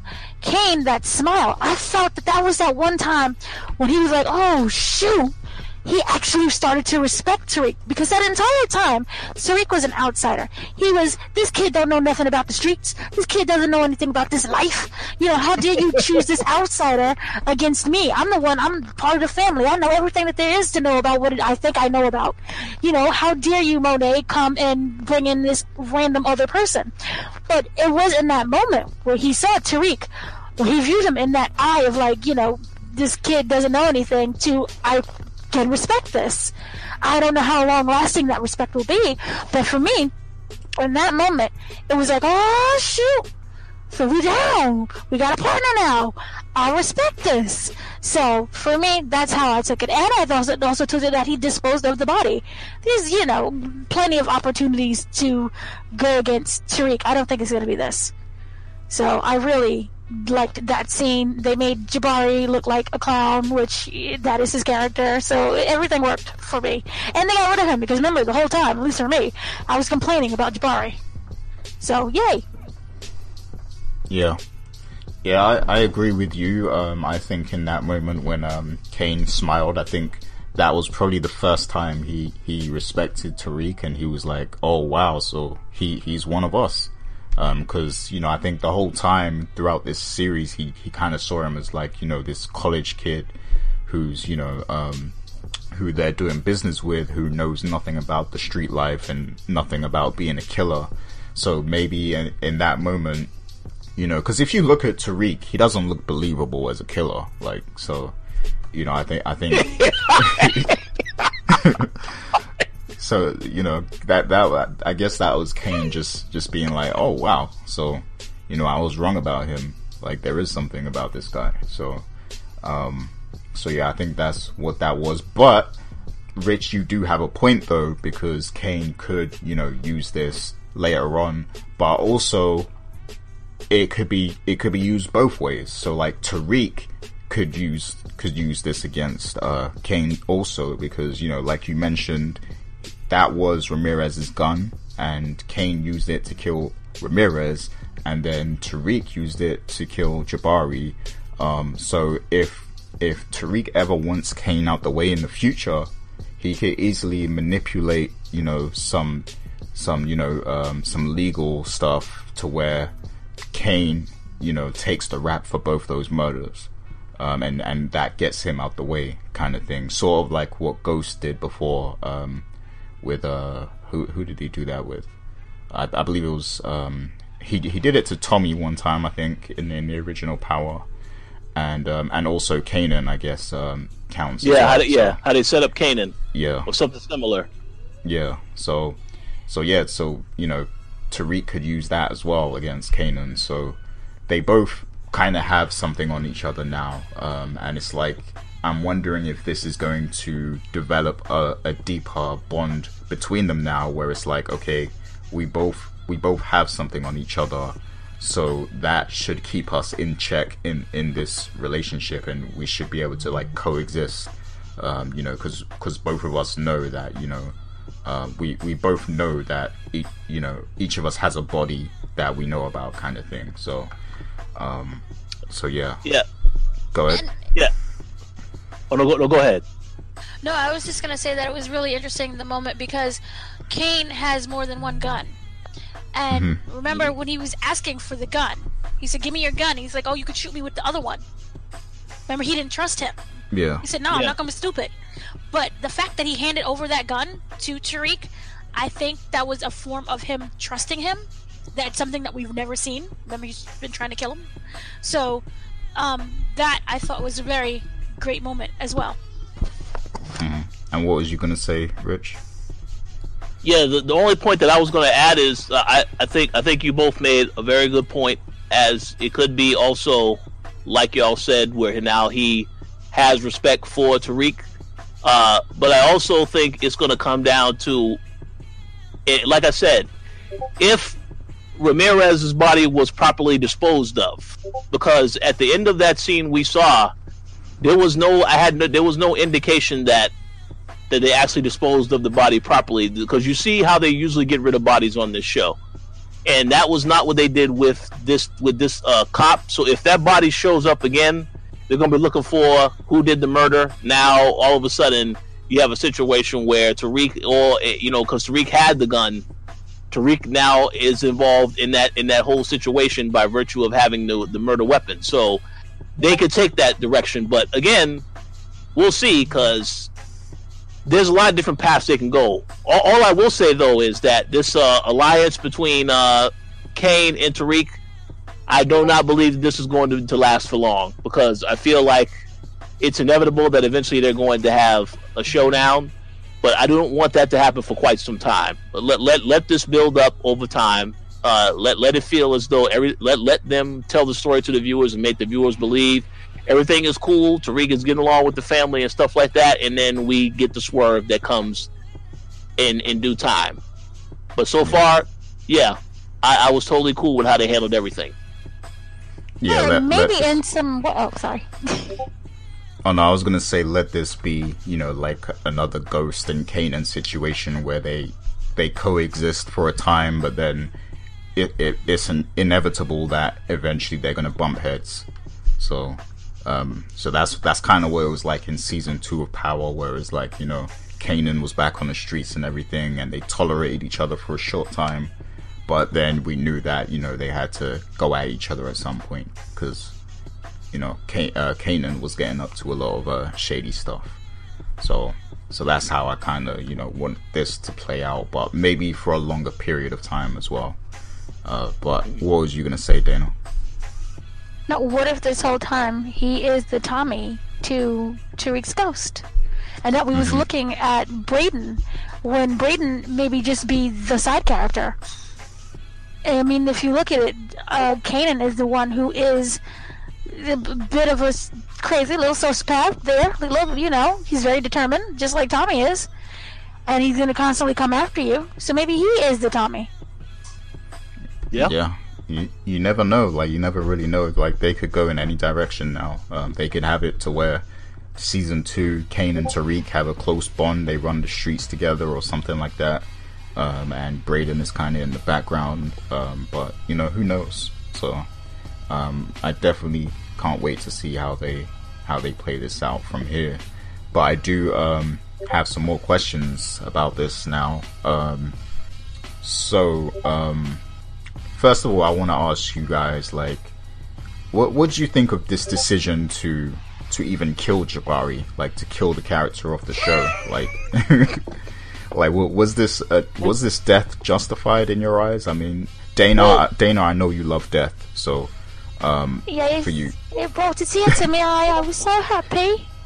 No, again, he was not a character that I felt that was moving the story forward, in the sense that he was bringing something that was fresh and original. He was a guy who was pining over his co-worker who was with the minor student. So and he felt like a side character.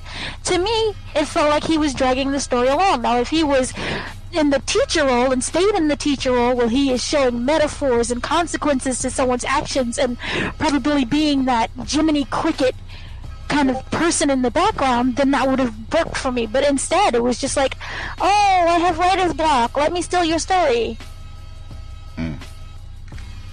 Go ahead, Rich. Yeah, I mean, I definitely was going to ask both of you and Dana, as individuals who enjoy writing as well as myself, and knowing that this was a character that was about writing, did you feel a certain type of way about the character getting killed? But we never saw him write. Like, so is he really a scary person about writing? He's just a person who reads books and teaches a class and then pines after. No, we didn't even get to see that. So he wasn't even a fully developed character.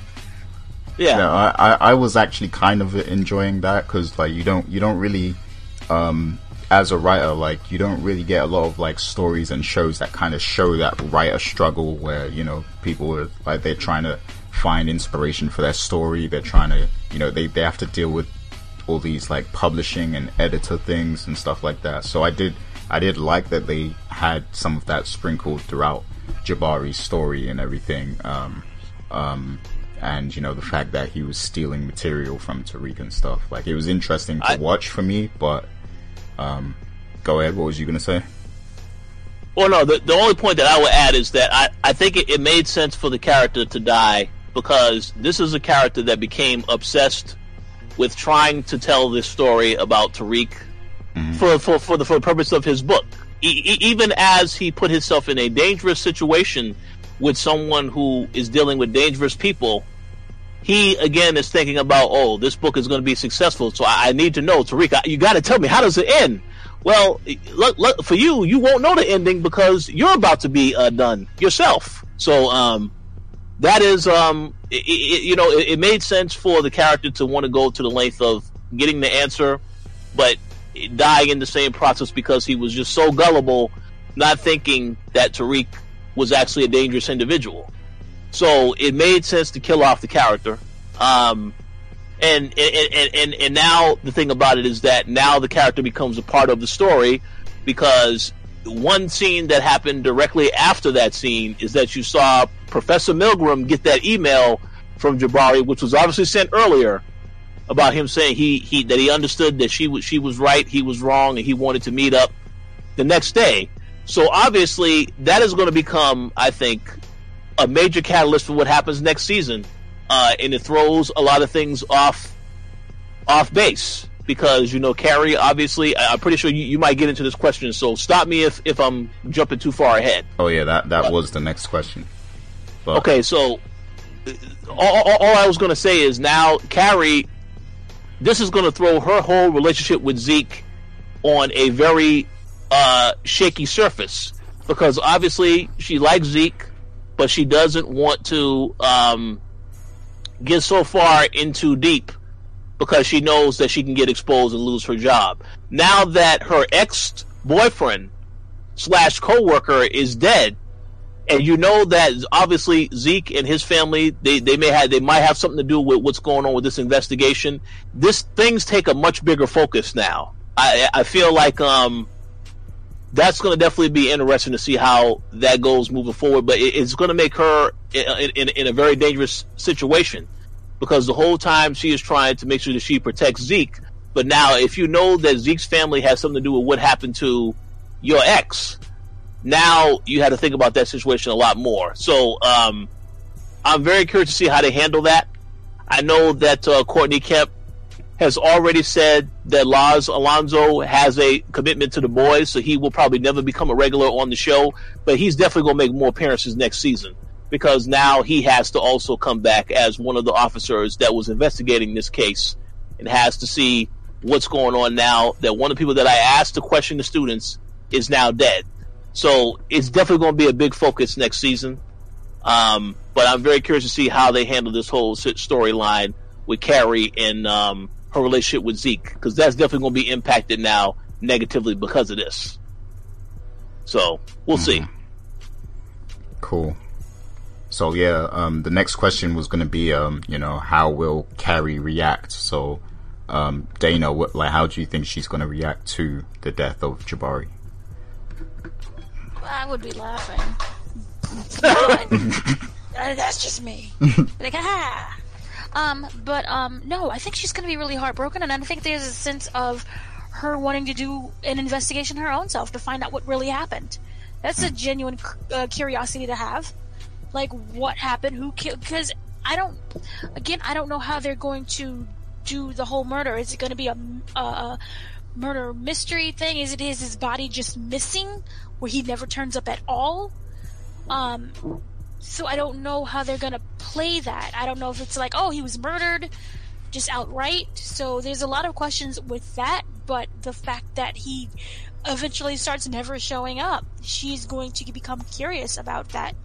And I don't know how that will affect her and Zeke. First of all, I'm completely against that relationship to begin with. I think that it's just, I don't like it. So I'm fine with them breaking up behind that. But I do see that she's going to probably do her own investigating.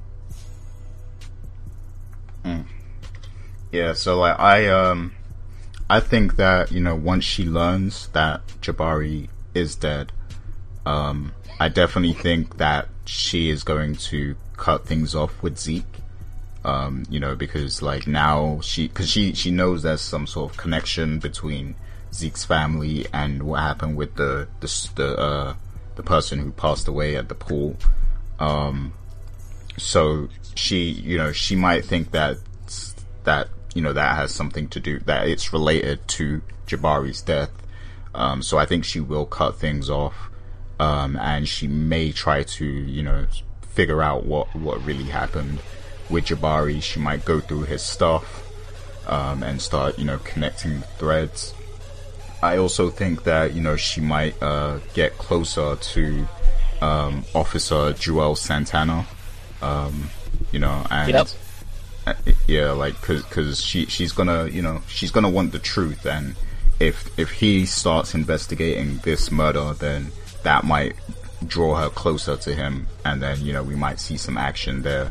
I know you said he has a commitment to the boys, so I don't know how much he's gonna show up, but it would be good if he could become more of a reoccurring character, I think, but who knows? Well, yeah, I mean, they have perfectly set this up where you need him to take on, where it's there if he wants to step into a bigger role, but it really depends on his time commitments. Because obviously, I know they're probably going to be starting to film The Boys season 3 soon. So I don't know, besides The Boys, what other stuff he's working on, but he could come back for an appearance. But I don't think it's not going to become a regular. He's not going to be a regular on the show. Well, pending how everything goes with the Ronas and everything, they are scheduled to film in February. Okay. Of this year. So the filming is scheduled for February 1st, and the goal is to end on August 12th. Okay. So it's possible. It's possible. We don't know. There's a pandemic still going. Yeah. But they definitely have set it up for him to take on a bigger role. Now now he has to get involved in this investigation since they've interacted with him specifically. So I feel like he has to definitely return next season in some capacity to be involved in that storyline. Yeah. I hope he does come back, but yeah, this Carrie is kind of gonna carry on Jabari's story, I think, and yeah, there will be an investigation, and it is going to put a lot of pressure on Tariq and the Tejada family. So, and it'll be interesting to see how it affects Zeke as well. But go ahead, Rich. One point that I also want to make, once again, with the writers throwing in this stuff to it kind of like you could see sometimes when they're setting things up, because it's in that last episode. The previous episode is when she said she used to be a PI. So you're going to see more of that come into play now next season with that character, now that someone she knows was murdered. So they set that up a certain type of way. Now I understand why they had made mention of her being a former PI. So yeah, we'll see what happens next. I feel like she's gonna find Jabari's story about Tariq, and that will kind of lead her down the path of taking a closer look at Tariq himself to see what connection he has. So that is easily the most dangerous thing about this situation. Like you killed off the guy, so he can't speak, but all the stuff he was working on, all of the stuff that he discovered in terms of finding out about Course Correct, I don't know how much of that Course Correct stuff was written within the actual stuff that he was plagiarizing. But clearly, all of the stuff that you saw when he was looking through all the news clippings, the stuff about Angela getting killed, all the stuff that he was looking at online, some of that is in that manuscript to some extent. So we'll get a chance to see what all was in there, I'm assuming, next season, as she starts to find out this information. But that's a very good theory about her finding all that stuff, because I think we know that's definitely going to happen for sure now. Yeah, indeed. So let's move on to basically the ending of the finale, and let's discuss what happens here. So after what happened earlier with the explosion, everybody believes, well, not everybody, but like the cops at least believe Tommy to be dead at that point. So Tommy and Tariq get on the phone to one another, just to make sure everything is smoothed out. And basically, Tommy makes it appear like he's on his way out the city, like he's on the road and everything, but Tariq picks up on the fact that he's still planning to go after his mother, you know, and after the call, Tariq makes another phone call, but we don't see who that's to, but you know, obviously he's putting some more plans in place. So later, Tasha is at, you know, Jamie's grave, which is also right by Raina's. So she's at the gravesite, you know, spending time and everything. And Tommy is lurking and ready, you know, for the kill. But Tariq shows up, and, you know, there's another kind of intimate, you know, son and mother moment here between them. And then, you know, some cars pull up before Tommy can kind of aim and shoot and everything. And, you know, the feds basically show up, and Tariq says, you know, I'm sorry, Mom, but I have to send you away. This is the only way I can keep you safe, because, you know, he knows that Tommy isn't going to stop. And I don't think he exactly tells the feds who's after her, because they're just like, you know, we heard about a threat on your life, so we have to get you out of here. We have to get you into witness protection or whatever. Yeah. So they take her away. And then immediately after that, you know, Tommy comes out from behind the gravestone and grabs Tariq and, you know, points the gun at him, and he's obviously angry, and he tells him, you know, he's never going to stop, like, coming for his mother and everything. And then Monet shows up and kind of protects Tariq. She holds a gun at Tommy, and, you know, they take his gun away, and there's kind of like a face-off, you know, there's a stare down between Tommy and Monet, and, you know, this is a great kind of face-off, I think, but we'll get to that in a sec. But yeah, like, basically, you know, they start talking about ghosts and everything, and it kind of ends off with Tommy being like, you know, this is exactly like, you know, what ghosts would do, in terms of, you know, all this planning and manipulation and stuff on Tariq's behalf. And, you know, Tariq basically says, you know, he makes it clear he doesn't want Tommy to die. And, you know, Tommy says something to the extent of, you know, you'll never see me again, after this. So, and that's kind of where it ends. He leaves, and then the car pulls up with Drew and Diana, I believe.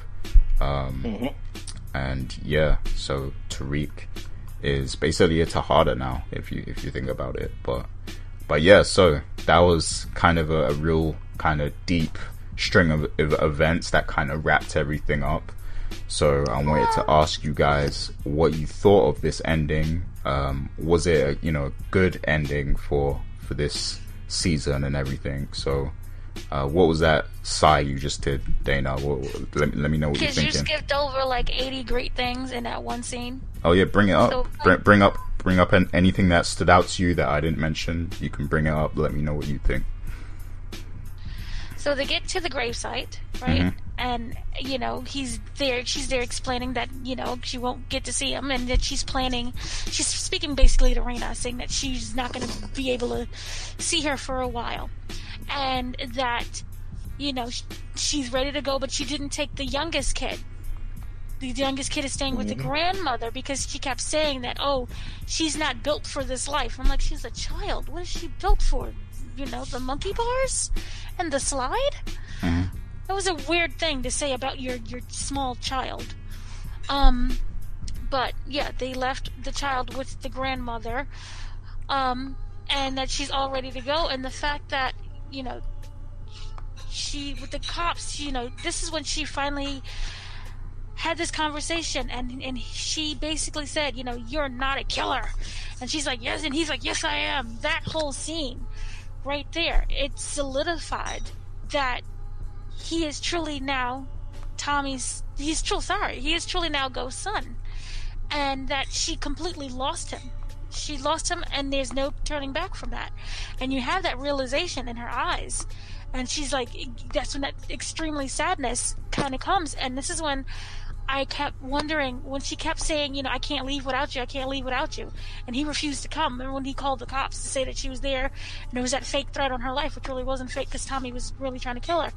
That was a very interesting moment because it showed that Tasha does not know how to survive by herself, which really kind of broke my heart in a way. Where you had this woman, she was always attached to Ghost. And remember there was that one scene that we saw when they kind of had that separation. She's like, I'm leaving him, and packing all the bags. And you remember she had her own little place, and even though it was run down, it was still her own little place. I kind of really thought that was to signify that she can make it on her own and she's going to be okay. But you kind of saw this attachment that she had to her son, which is natural to have. But it was that in that moment that I realized for me, she truly can't survive without, one, her son, and two, this whole environment. I don't think, you know, I think that she wanted to get out of the whole gang situation, but I didn't think that she wanted to be alone in doing that. Which is why there were so many moments when you saw when she was, you know, out by herself with her small apartment, but she still went back to the life that she knew. And, you know, that she was supposed to have the, what do you call it? The babysitting gig? The daycare. Yeah. But she actually ended up using the daycare as a front for drugs. She can't survive without this. And I think that she views, back then, Tariq as a form of still being attached to that life. Even though he wasn't like in the drug dealing thing back then, it was an attachment. And I don't think that she is able to survive. What was it? Huckberry, Arizona? It's an actual real town. I googled it. It's sad. It's really, really sad. And no offense to people who live there, but if you live in New York City and you're used to money and flashiness and going out in the clubs and just basic convenience of the city life, you're going to be screwed because they have like the Piggly Wiggly and that's it. So, sadness for her. Yeah, but I thought that was a very important moment because we kept saying, at least I kept saying, you know, I want to see Tasha break away. Remember we kept saying, oh, maybe she'll turn on her son? And what's really going, we finally saw Tariq not necessarily turn on, but completely snatch away the umbilical cord and break free from her and become his own person. So I really appreciated that moment. And then you the whole time Tommy was like in the bushes hiding, you know, ready to shoot, and he didn't because he didn't want to get caught. I thought that whole Tommy scene as well when he came out and, you know, he was saying, you know, you're really truly Ghost's son. You became him. Oh my gosh, what's really going on? Like, you know, he had that shock in that moment and basically saying, I don't ever want to see you again. I don't want anything to do with you. Get away from me. I thought that was really great too because now it establishes that Tariq has to make his own connections and be his own person. And who did we see at the end? We saw Monique. And what I really loved about that whole scene with Monique, when she put the gun to his head and she had the gun at the hip. Not I said Monique. Monet. Sorry. Good Lord. But with Monet, she had the gun right to his head and right at the hip. You know, and he's like, who's gonna stand up against me? And it was that big power struggle, and it was just really great. Who has the balls to come against me? And she's like, I do. What? And I just love that whole dynamic that they played with that scene. And how, you know, they didn't cross each other. And I was waiting for a shootout, but there was no shootout. So that was just even great as well. So I really, truly loved that scene so much. And then you've seen that Tariq is now a part of Monet's family. Whether or not she trusts him, she's still dealing with him. And she's doing things for him. And vice versa. So he went out there. He became his own man. He made his own connect. Because remember, Tasha and Monet didn't really know each other. They knew of each other, but they didn't know each other. So that's him really becoming his own independent man. And yes, there are shadows and parts that is like Ghost, but you also see him moving a little bit differently than his father. So I love that whole moment. Yeah, and what I love about like that, you know, face off between Tommy and Monet, because it's like, you know, Tommy doesn't back down. He stays completely true to the character and who he is, and then, you know, Monet stays true to who she is, and it's like, you know, both of these people are like now people of power within this show and everything, and it's like they're not backing down, and you know, they have guns pointed at each other, even though they take away Tommy's you know, right away basically. But yeah, it's like I'm glad that they didn't compromise Tommy's character in that moment just to say that, you know, Monet is the new big bad guy or whatever, you know, however you want to view her. I like that they kept it true to who he is, and then they played off of the whole Ghost thing, and, you know, they're right by the remains of Ghost. Well, actually, he's not in there. I want to make that clear. You know, Jamie isn't in the grave, you know, but he's there. He's there. Nah, and he's what not I there. truly love, they had the call. Remember the final line was still a callback to Ghost. Mm-hmm. Remember he said some ghosts never. He says no matter what, Ghost never dies. Yep. Yeah. So it was like, oh, it was so beautiful. Yep. But yeah, I really love that, because it was like, and Courtney Kemp said this too, but it was like, you know, Tommy represents the old power, Monet represents the new power. So it was like they were meeting in that moment, and, you know, neither of them kind of backed down, but then it was kind of like, okay, Tommy was like, I'm going in my direction, you know, I'm done with this, I'm done with you, I'm going my own way. And then Monet and Tariq are now aligned. So yeah, I liked that aspect of how the show ended. But yeah, Dana, you was gonna say something else real quick? Yeah, no, I didn't see. I know that they're saying the old power and the new power, but for me, I thought it was all equal power. In this weird way, like you said, they did a really great job of constructing a universe where you have your you know, Batman in one area, Superman's over there. Maybe if they improve Wonder Woman, she's over there. So they have their own parts that they're power of, but when they come together, there is this weird respect all for each other. But, you know, in the back of their minds, they don't have any problem taking each other out, but they're going to still have that respect for each other, where I don't see them crossing into each other's territories. Mm-hmm. Yeah, but Rich, what's your thoughts on this whole kind of ending sequence? Well, I thought it was fantastic. The dialogue between Tommy and Monet, I didn't have any issues with that. I did think in the very beginning when we saw Tasha at the gravesite, I mean, I already knew that Tommy was still going to come after Tasha, because he made it very clear he was still going to come after her. I, however, thought that, you know, it was going to be a situation where he succeeded in getting to Tasha and taking her out. Well, obviously, I mean, I think that is going to be a driving force behind Power Book 5 Force, if you get my drift. So that's why they don't, because I mean, obviously he has a motive of wanting to go after her. I know a lot of people they want to see her pay for what happened to Latasha. So they are going to obviously be looking forward to seeing when they have their whole encounter, because it is going to happen at some point. But for right now, I was very satisfied by how they ended the show for this particular season. And then again, you know, him calling Monet in, yeah, obviously that's who he called.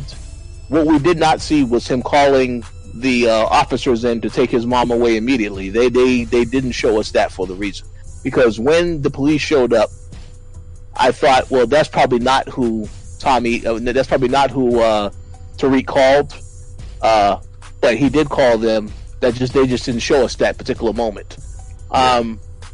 But yeah, I mean, his whole thing, and then again, him finally coming to the realization that this is who he wants to be, this is what he wants to do. Yeah, it's him basically saying, yes, Mom, thank you for everything that you've done for me, but now I am my own man, I'm doing my own decisions. I want you to be safe, so I'm going to send you away to do what you want to do. And I think how Dana explained that whole dynamic of Tasha, you know, being someone who she wanted to have some type of protection, some type of survival on her own. I think that was very well said. So I don't have anything to add to that, because I think that's exactly what it was that we saw from that particular character. So I'm very curious to see how she gets by in witness protection. And of course, now that it has been confirmed that Tariq chose Monet and is going to continue to work with Monet, now we're going to see how that relationship blossoms even further. And obviously, there's still going to be some issues that they have to deal with. They are not as protected because they do not have Ramirez anymore. So I'm curious to see what type of problems they're going to encounter heading into the next season. Because obviously, we already know the death of the Professor Jabari is going to definitely be a big issue, but I also believe there's going to be more issues that they encounter. Because whoever was working with Rico, maybe someone who was above Rico, that person is now possibly going to be gunning for them also. So I'll be curious to see who are the people that are going to be gunning after the Tejadas now that they have no form of protection whatsoever. So that's going to be interesting for sure. Yeah, definitely. Great thoughts. And I guess the only questions left are, so first of all, do you guys have any predictions about what might be next for Tommy, in his show? I have some predictions. So I think that, obviously I know that they are going to start filming, I guess they're right now, from what Courtney Kemp says, they're figuring out their schedules because they have to finish filming Raising Kanan, which is going to debut in the summertime. I don't know if they're done with that yet. They may have maybe a few more episodes to film. They're not done yet. As someone who lives on the block where they film, like literally, they're like right outside. I could just go and take a walk. No, they haven't posted up yet, so not yet. So Stars needs to hook you up and let you make a cameo appearance in one of these episodes. This is why I keep walking downstairs and just crossing the street really slowly. I'm like, oh, there's a cameo. It doesn't work out. So we'll see. Actually, I think I saw Dana running in a scene where Tommy's Mustang pulls off after the shootout. Take me with you. It's possible. So to answer your question about the Force, if I had to make a guess how this show is going to be constructed, I believe it will take place once again after the events of what happened with Ghost getting killed. Tommy wants to go to Chicago. I'm going to say California to start anew. Maybe things don't take a while to get really situated there. We do know that there is a connect that they introduced in Power already, which Tommy is possibly going to be the guy who he works with. But for whatever reason, I'm pretty sure that while Tommy is there, he gets word of what's happening back in New York, and that will lead for him to come back to New York to confront Tasha. So we're definitely going to see the scene where he comes back and steals his mom's car, because we didn't see that in this episode for a reason. I feel we're going to see him interact with 2-Bit, because 2-Bit is out now. So he may have some type of interaction with him. You may see him have the interaction with Cash that we saw the end of in this particular episode.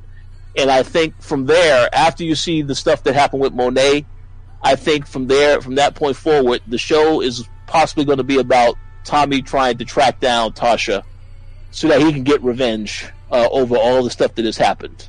Now, obviously... Say what? She's in Huckleberry, Arizona. There's nothing to track. It's and the Piggly Wiggly. So he's definitely going to make a trip. He's definitely going to go make a trip there. I feel like that is the one thing that I really do applaud Courtney Kemp and the writers for, because they made sure with this finale they did so many things well, where it really makes you see what the future of the show could be. And they can go in a lot of different directions, what could happen with different characters. But with the Tommy stuff in particular, I kind of feel like with that character, because we know that this is a fan favorite character, I feel like he's going to have an epic season. So they're going to definitely explain some of the backstory of what was happening with him all throughout this season. And then, of course, eventually with him going after Tasha, I think that's inevitable to happen. What one line that I do want to say, and I know Dana pointed this out earlier, that I really love about Tommy, when he had that conversation with Tariq, and Tariq was telling him that you shouldn't go after you shouldn't go after my mom. You don't know what could happen. Tommy says, "I want all the smoke." So that right there, yes, I can't wait for the Tommy show, because I'm pretty sure he knows if he does kill Tasha, something is going to happen with Tariq after that, where they're going to have another confrontation. Even though he said he's not going to see him ever again. I don't know if that's entirely true, that that's going to not happen. I mean, we have to see what the overall plan is, but it's so exciting to know that they can go in multiple directions. So I'm looking forward to that. Yeah, I'm very excited I'm excited to know which direction they go in with this, because there's so many possibilities now. And they can use so many characters that we even see in Power Book 2. So, like, 2-Bit, maybe some of the other street people we've seen could show up in Tommy's show as well. So that's pretty exciting also. Go ahead. Oh no, I was just going to say 2-Bit was the only one that has been loyal to Tommy thus far. So I kind of feel like it is inevitable that they're going to have another interaction on that show. It just didn't happen quite yet, but it is going to happen in Tommy's show, if I had to make a guess. And one other final prediction that I do have, because I also want you to go to Dana. What I do feel is that I know a lot of people feel, because they feel that ghosts can make cameo appearances in the Tommy show as a flashback. Maybe, but one thing that I definitely do think is a possibility to happen in Tommy's show. Maybe Tommy has flashbacks to the good times that he had with Tasha, because I kind of feel like that whole season he's going to be struggling with the fact that he has to kill her, and maybe he's going to think about some of the positive things that they've encountered, but of course the negative outweighs the positive. So that's probably another way that they will use Natari on this other show, in the sense that they'll show the happier times that she had with Tommy as friends, because obviously they know each other very well. You got a taste of that in Regular Power, and the fact that they both were familiar with James and his antics, and they was able to navigate around all of that as friends. So that's my guess as to how they would utilize her in that show, as to show some of the positive moments that they have. But ultimately, it's not going to end well, because Power is not a show where everything ends positively for everybody. So I look forward to it, regardless of how they go about doing it. Yeah, and one thing I want to say before I head to you, Dana, is I'm wondering if they're going to because in this episode, like, I got it was kind of like reminiscent to what they did in Power season 6, where it's like these events happen with this character, but then maybe they're going to show what this character was fully doing the whole time. So I'm wondering if, like, episode 1 of Tommy's show is going to show, like, you kind of mentioned this a little, Rich, but, like, show, what Tommy was doing during the timeline of this whole episode. So, like, of course we see him with Cash, and everything else, and maybe they'll even show how he, pulled off the explosion and surviving that and stuff like that. So I'm wondering if, like, episode 1 will just be this episode again, but, like, through Tommy's eyes kind of thing. So that would be... Yeah. Oh, so you mean they'll have the character say something different, in like they did with Power season 6, where some of the dialogue is different from the different perspective? Yeah, I mean, well, I don't really want them to change the dialogue, but just, like, just show us everything he was doing on his side, because there was only, like, really a few scenes, if you think about it, where we saw him. So, like, they could fill in a lot of blanks there before, like, they kind of move on to the next part of his story kind of thing. So I'm wondering if they'll take that route, or if it will just be like a complete fresh start, like the next day kind of thing. So it'll be interesting to see how they do that. But yeah, Dana, what do you think is next for Tommy? What in the Disney Junior are you talking about with Tommy thinking of the good times and growing a conscience? I don't want to see that. Oh no! I want to see McKiller come out hunting people. This was the man who had a machine gun to kill Proctor in his tiny New York City apartment. Who shot up an entire penthouse. I don't even know if the neighbors lived. And you want him to think of the good times with Tasha? What? No. No. Respect, but no. Absolutely not. That's not the Tommy I want. I don't want him crying. I don't want him to have a softer side. He can be nice with Cash. That's it. But no. Other than that, what I want for next season or somebody's season, I need for Tariq to have an electric scooter, because I am tired of seeing him run around all of New York City without a car or anything. So that would be nice. I want to see. I like the idea that you had with us showing where Tommy was during the finale. When did he come back? How did he learn that Tasha was basically putting his name in his mouth for the whole season? Where was he? I like that idea. I would like to see that. What type of connections did he make while he was in California? What was he even doing?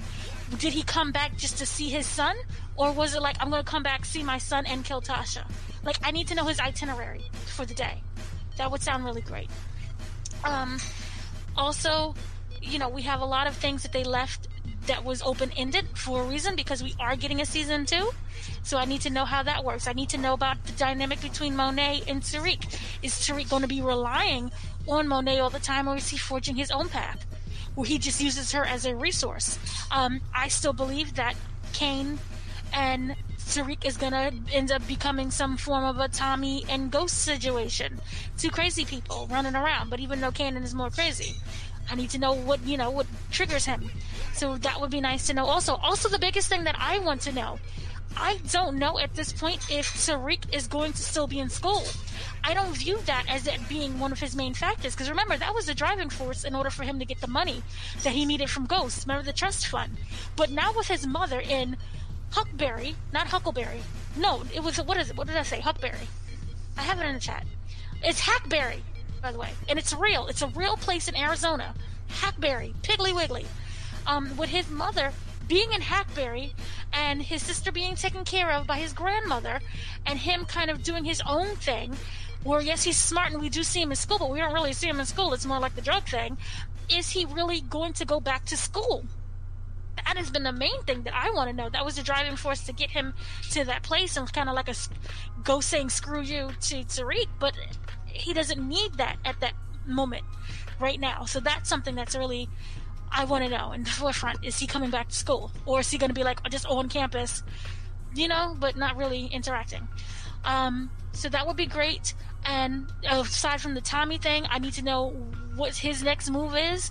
Just in general, what is his plan? Forget Tasha, forget Tariq. Remember, he said, don't ever come, we're not going to see each other. Basically, you're dead to me. What's his life? What does that look like? That's what I want to know. And then I know that we have the whole Kane thing. We already know what the whole Kanan situation is. It kind of explained itself. But those are my questions. But I deeply want to know what's going to go with the school situation for me. And also now that we have the murder mystery that's coming up, how is that going to kind of be involved? Is because now the girl whose name that I can't remember, who was the teacher for some reason, who was going with the student, Zeke, I can't remember her name. Carrie. So now because of Carrie and she finds out, does that mean that Tariq has to take out Carrie? What's going on with that situation? So yeah, there's a lot of questions that they left unanswered that make me excited, which is weird because we was not excited when this show started. Yeah, definitely. So yeah, I mean, I guess off the back of that, Rich, like, what's your thoughts on, the season as a whole, and what your expectations are for the Power shows moving forward now? Well, this is a perfect example where a lot of people went into this show thinking, well, there's no way in hell that you can get me to watch a show starring Tariq, because the way that they utilized the character in season 6, it was done in a way that made you want to dislike the character. And you also, a lot of people was rooting for him to get killed. Some people wishing and hoping, oh, well, maybe he'll get killed by the season finale. There's no way in hell, there's no way in hell that's going to happen when the show is about him. And this is only the first season, and they had greenlit a season 2. There's no way that's going to happen. So I think going into it, there was a lot of skepticism that the show was going to actually be, something that people want to watch. But I'm happy to report that within, I think, the third episode or so, third or fourth episode, I was completely sold on the show. Because, again, as I mentioned on this podcast multiple times, the way that they designed the show, it made you both dislike Tariq but also want to root for Tariq, because there was a lot of characters that were gunning for Tariq, and the way they set that up, where all these different characters all had an agenda, they all was trying to go after Tariq, it made you curious to see how he was going to get out of the situation. And I think overall, now from here on out, I will never doubt Courtney Kemp's ideas for what she wants to do with certain characters on the show. I mean, I may not necessarily like every idea that she brings to the table, but I think she did a very good job with this show, because it made people want to watch the show. And then, of course, bringing in other characters that you have already announced are also having spin-off shows, that was very smart, because it gives you more context as to what is the direction that they can take these characters moving forward. So, in terms of the Ghost show, fantastic job. I will forever continue to watch the Power shows now, because they have me fully invested and intrigued in the characters. As for the spinoffs, obviously I'm looking forward to the Tommy show. That is without a doubt the show I'm probably looking forward to the most, right next to the Kanan, Raising Kanan, the other show.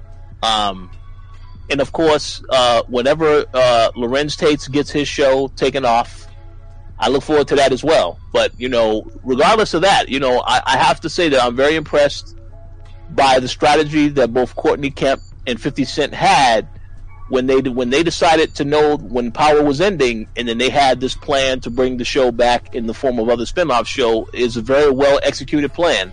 And so far it's paid off well, because, like I said, Power Ghost was excellent. So I look forward to seeing what's next for the characters in the universe as a whole. But yeah, excellent job. And I was wrong about the show in the beginning. I'm glad that I was wrong, and that the show turned out to be pretty damn great. Yeah. We were all so wrong. Oh yeah. Yeah, I definitely echo your thoughts. Like, this show exceeded my expectations. They pulled me right back into the Power universe, and now I'm excited to see what the future will bring for all of these shows. So, definitely great job to Courtney Kemp, 50 Cent, and, the whole Power writing team and stars as well for that. I will say that sometimes it throughout, the season, it did feel a bit like it was baby Power to me, like, but baby Power. Yeah, baby Power, just a more toned down version of the original. But this last episode though kind of brought it back, and it brought back that feeling again. So I think that now that Tariq is obviously, like, the actor is growing, and Tariq the character is growing, so I feel like it's gonna age up. It's gonna go up to another level, I think. So that's good. I'm sorry. I just want to ask. So, what do you feel about this finale made you come to that conclusion that now this is a legit power show? Is it just about the fact that Tariq finally killed somebody, or is it the fact that Tommy was in it, or what were the other reasons that made you feel that now this is on level with the regular Power show? Yeah, I think it was just all of those elements kind of combined, like the fact you had Tommy coming back now. And then there was multiple scenes in this episode where Tariq kind of, really took on that moniker of Ghost. Like he really, you know, became that in this episode specifically. So it feels like there is a Ghost in Power, whereas like throughout a lot of this season, it was like we saw little inklings of him becoming his father, but like it wasn't, you know, he was still kind of that Tariq that we knew previously. So it kind of happened slowly, like the build up, I guess. But you know, this episode kind of was like, yeah, like now he's really kind of earned that moniker, and you know, now I want to see how far they push it moving forward.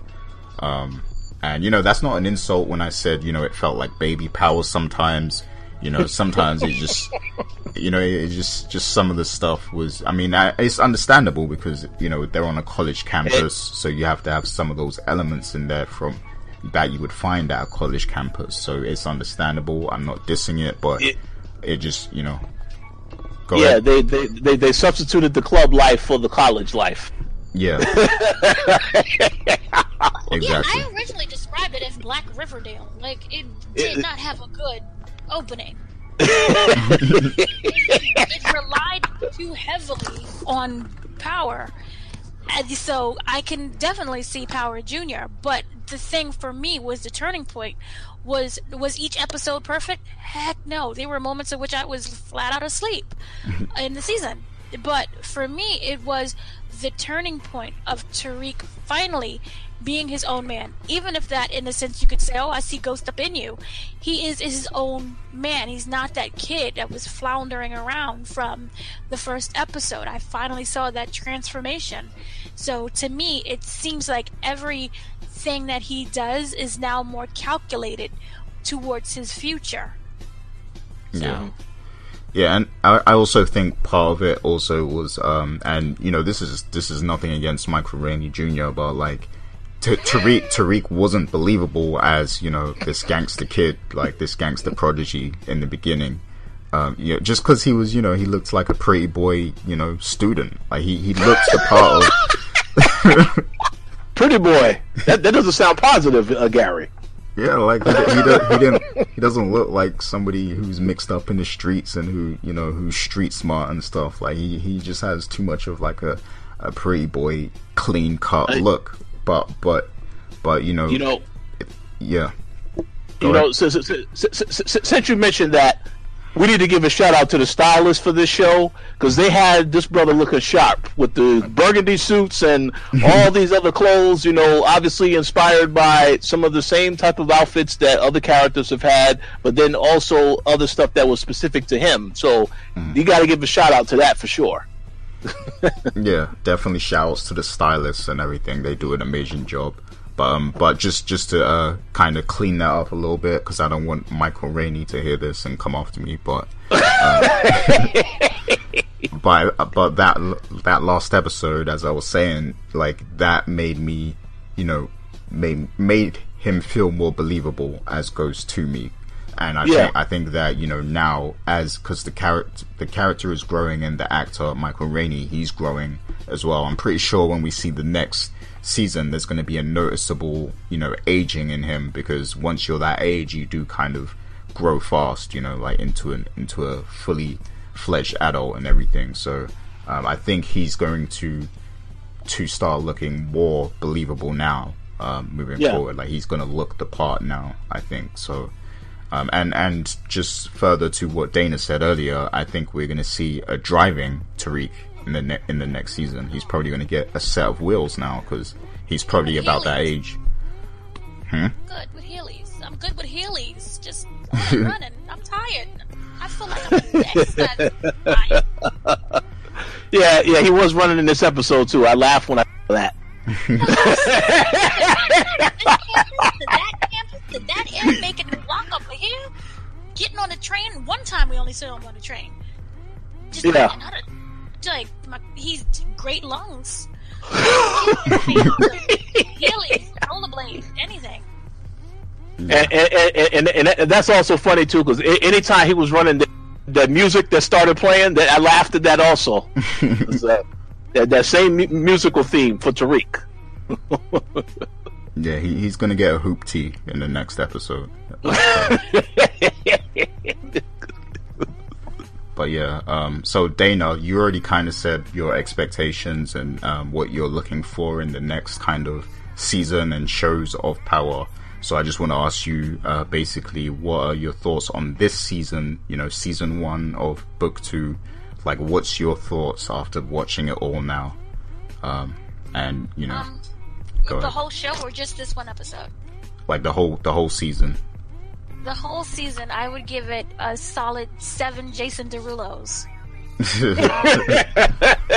A 7? It was 7. A solid 7. It was. Okay. Here's the thing: each episode was not perfect. Mm-hmm. There were moments that were frustrating for just a watcher, and there were questions that I had, and there were so many loopholes. It was like, Urgh.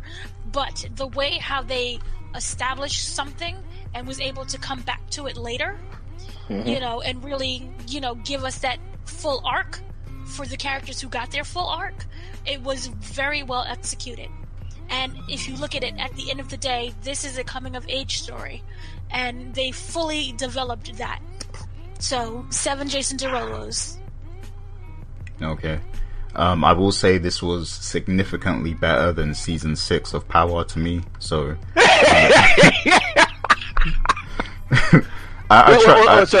is this because? Well, yeah, I know why, but continue. Yeah, well, the reasoning is because, I tried to rewatch season 6 recently, because before this came back, I did rewatch all of Power.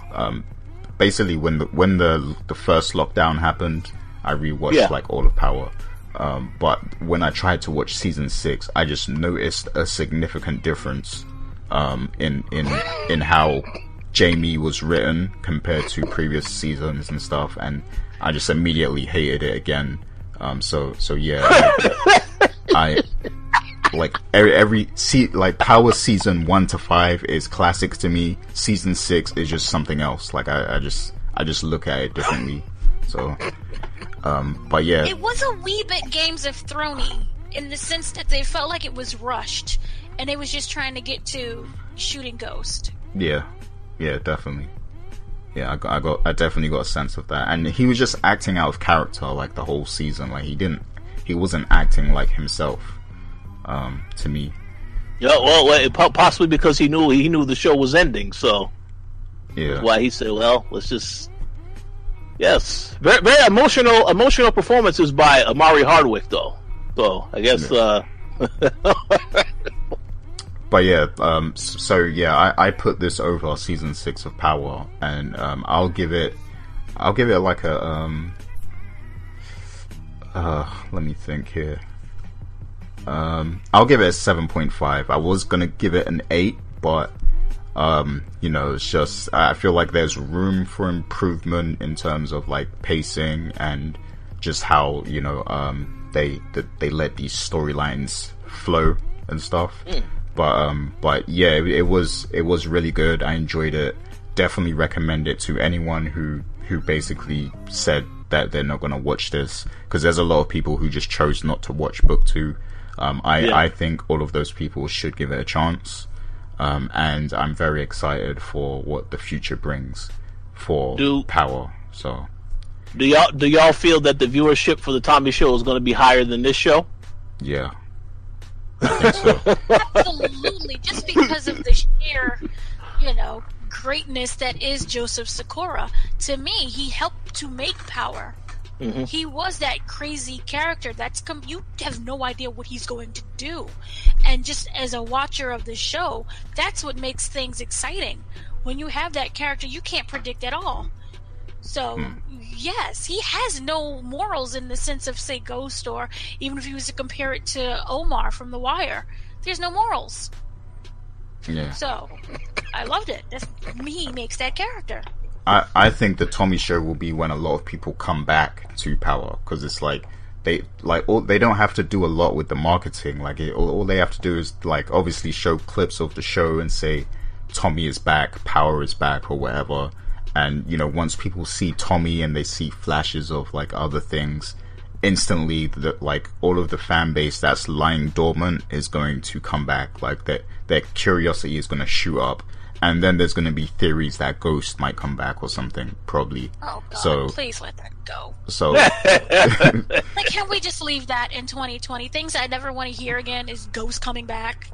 Yeah, I mean, it might not happen, but like, I feel like that's going to be a thing that makes people come back to watch again.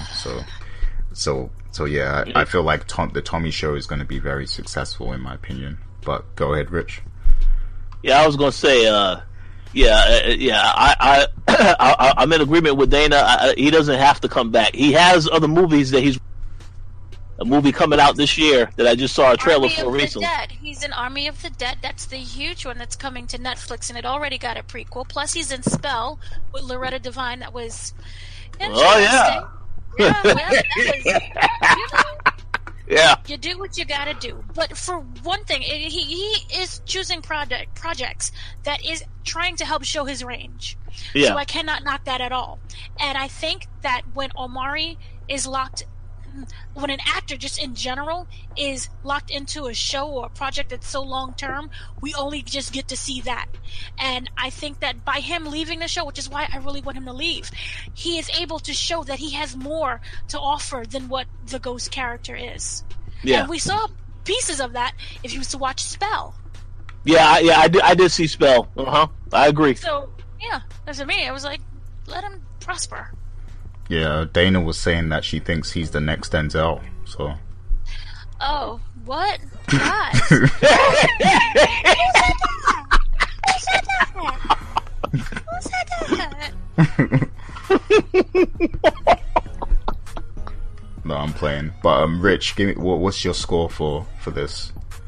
So, let me see. Dana gave it 7. Jason Derulo's, you gave it a 7.5. This is tough. For the whole season, I do believe, 7 and 7.5 are both good scores. If I had to score it, I would probably give it the same.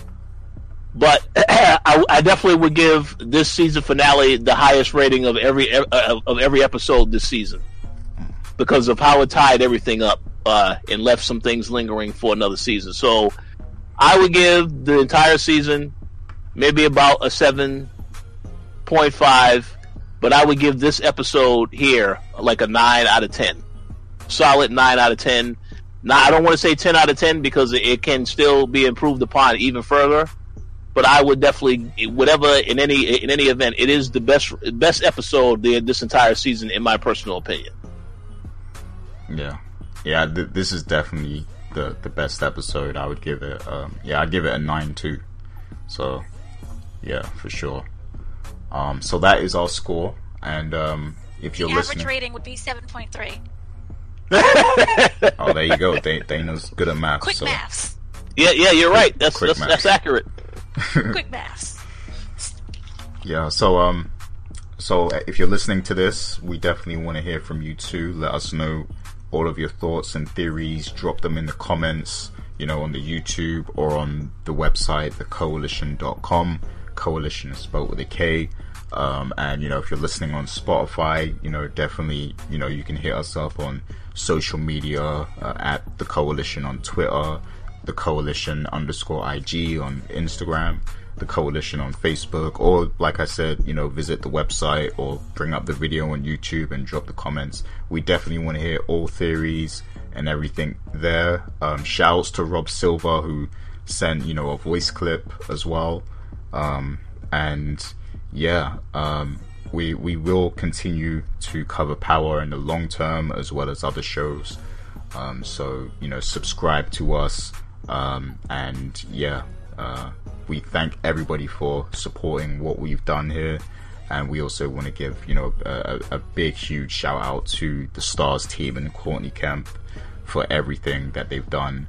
And also shouts to 50 Cent, because he did release a new music video called Part of the Game, which has a lot of promo clips for Raising Kanan. So definitely check that out as well. And I'm very excited for that show, just because of like the late 80s, early 90s gangster New York aesthetic. That's really a time that kind of inspires me. Obsessed. He is obsessed. In New York City, Gary is also obsessed with New York City and violence and crime, all this type of stuff. So. Give him death and murder in the 80s and 90s. My gosh. Yeah, man. Like I like gangster stuff, man. So the show is going to be good. The casting for the show is fantastic as well. So I'm looking forward to that. Summer 2021. Yep. So this was a long show. We thank you for being patient if you have listened this far. But yeah, we will be back in the future. So thank you all once again. Stay safe. Have a happy 2021. Rest in peace, MF Doom. And bless praises to everyone, So hopefully a lot of people will return and we'll connect again once the next Power show kicks off. So till then, be safe and peace out.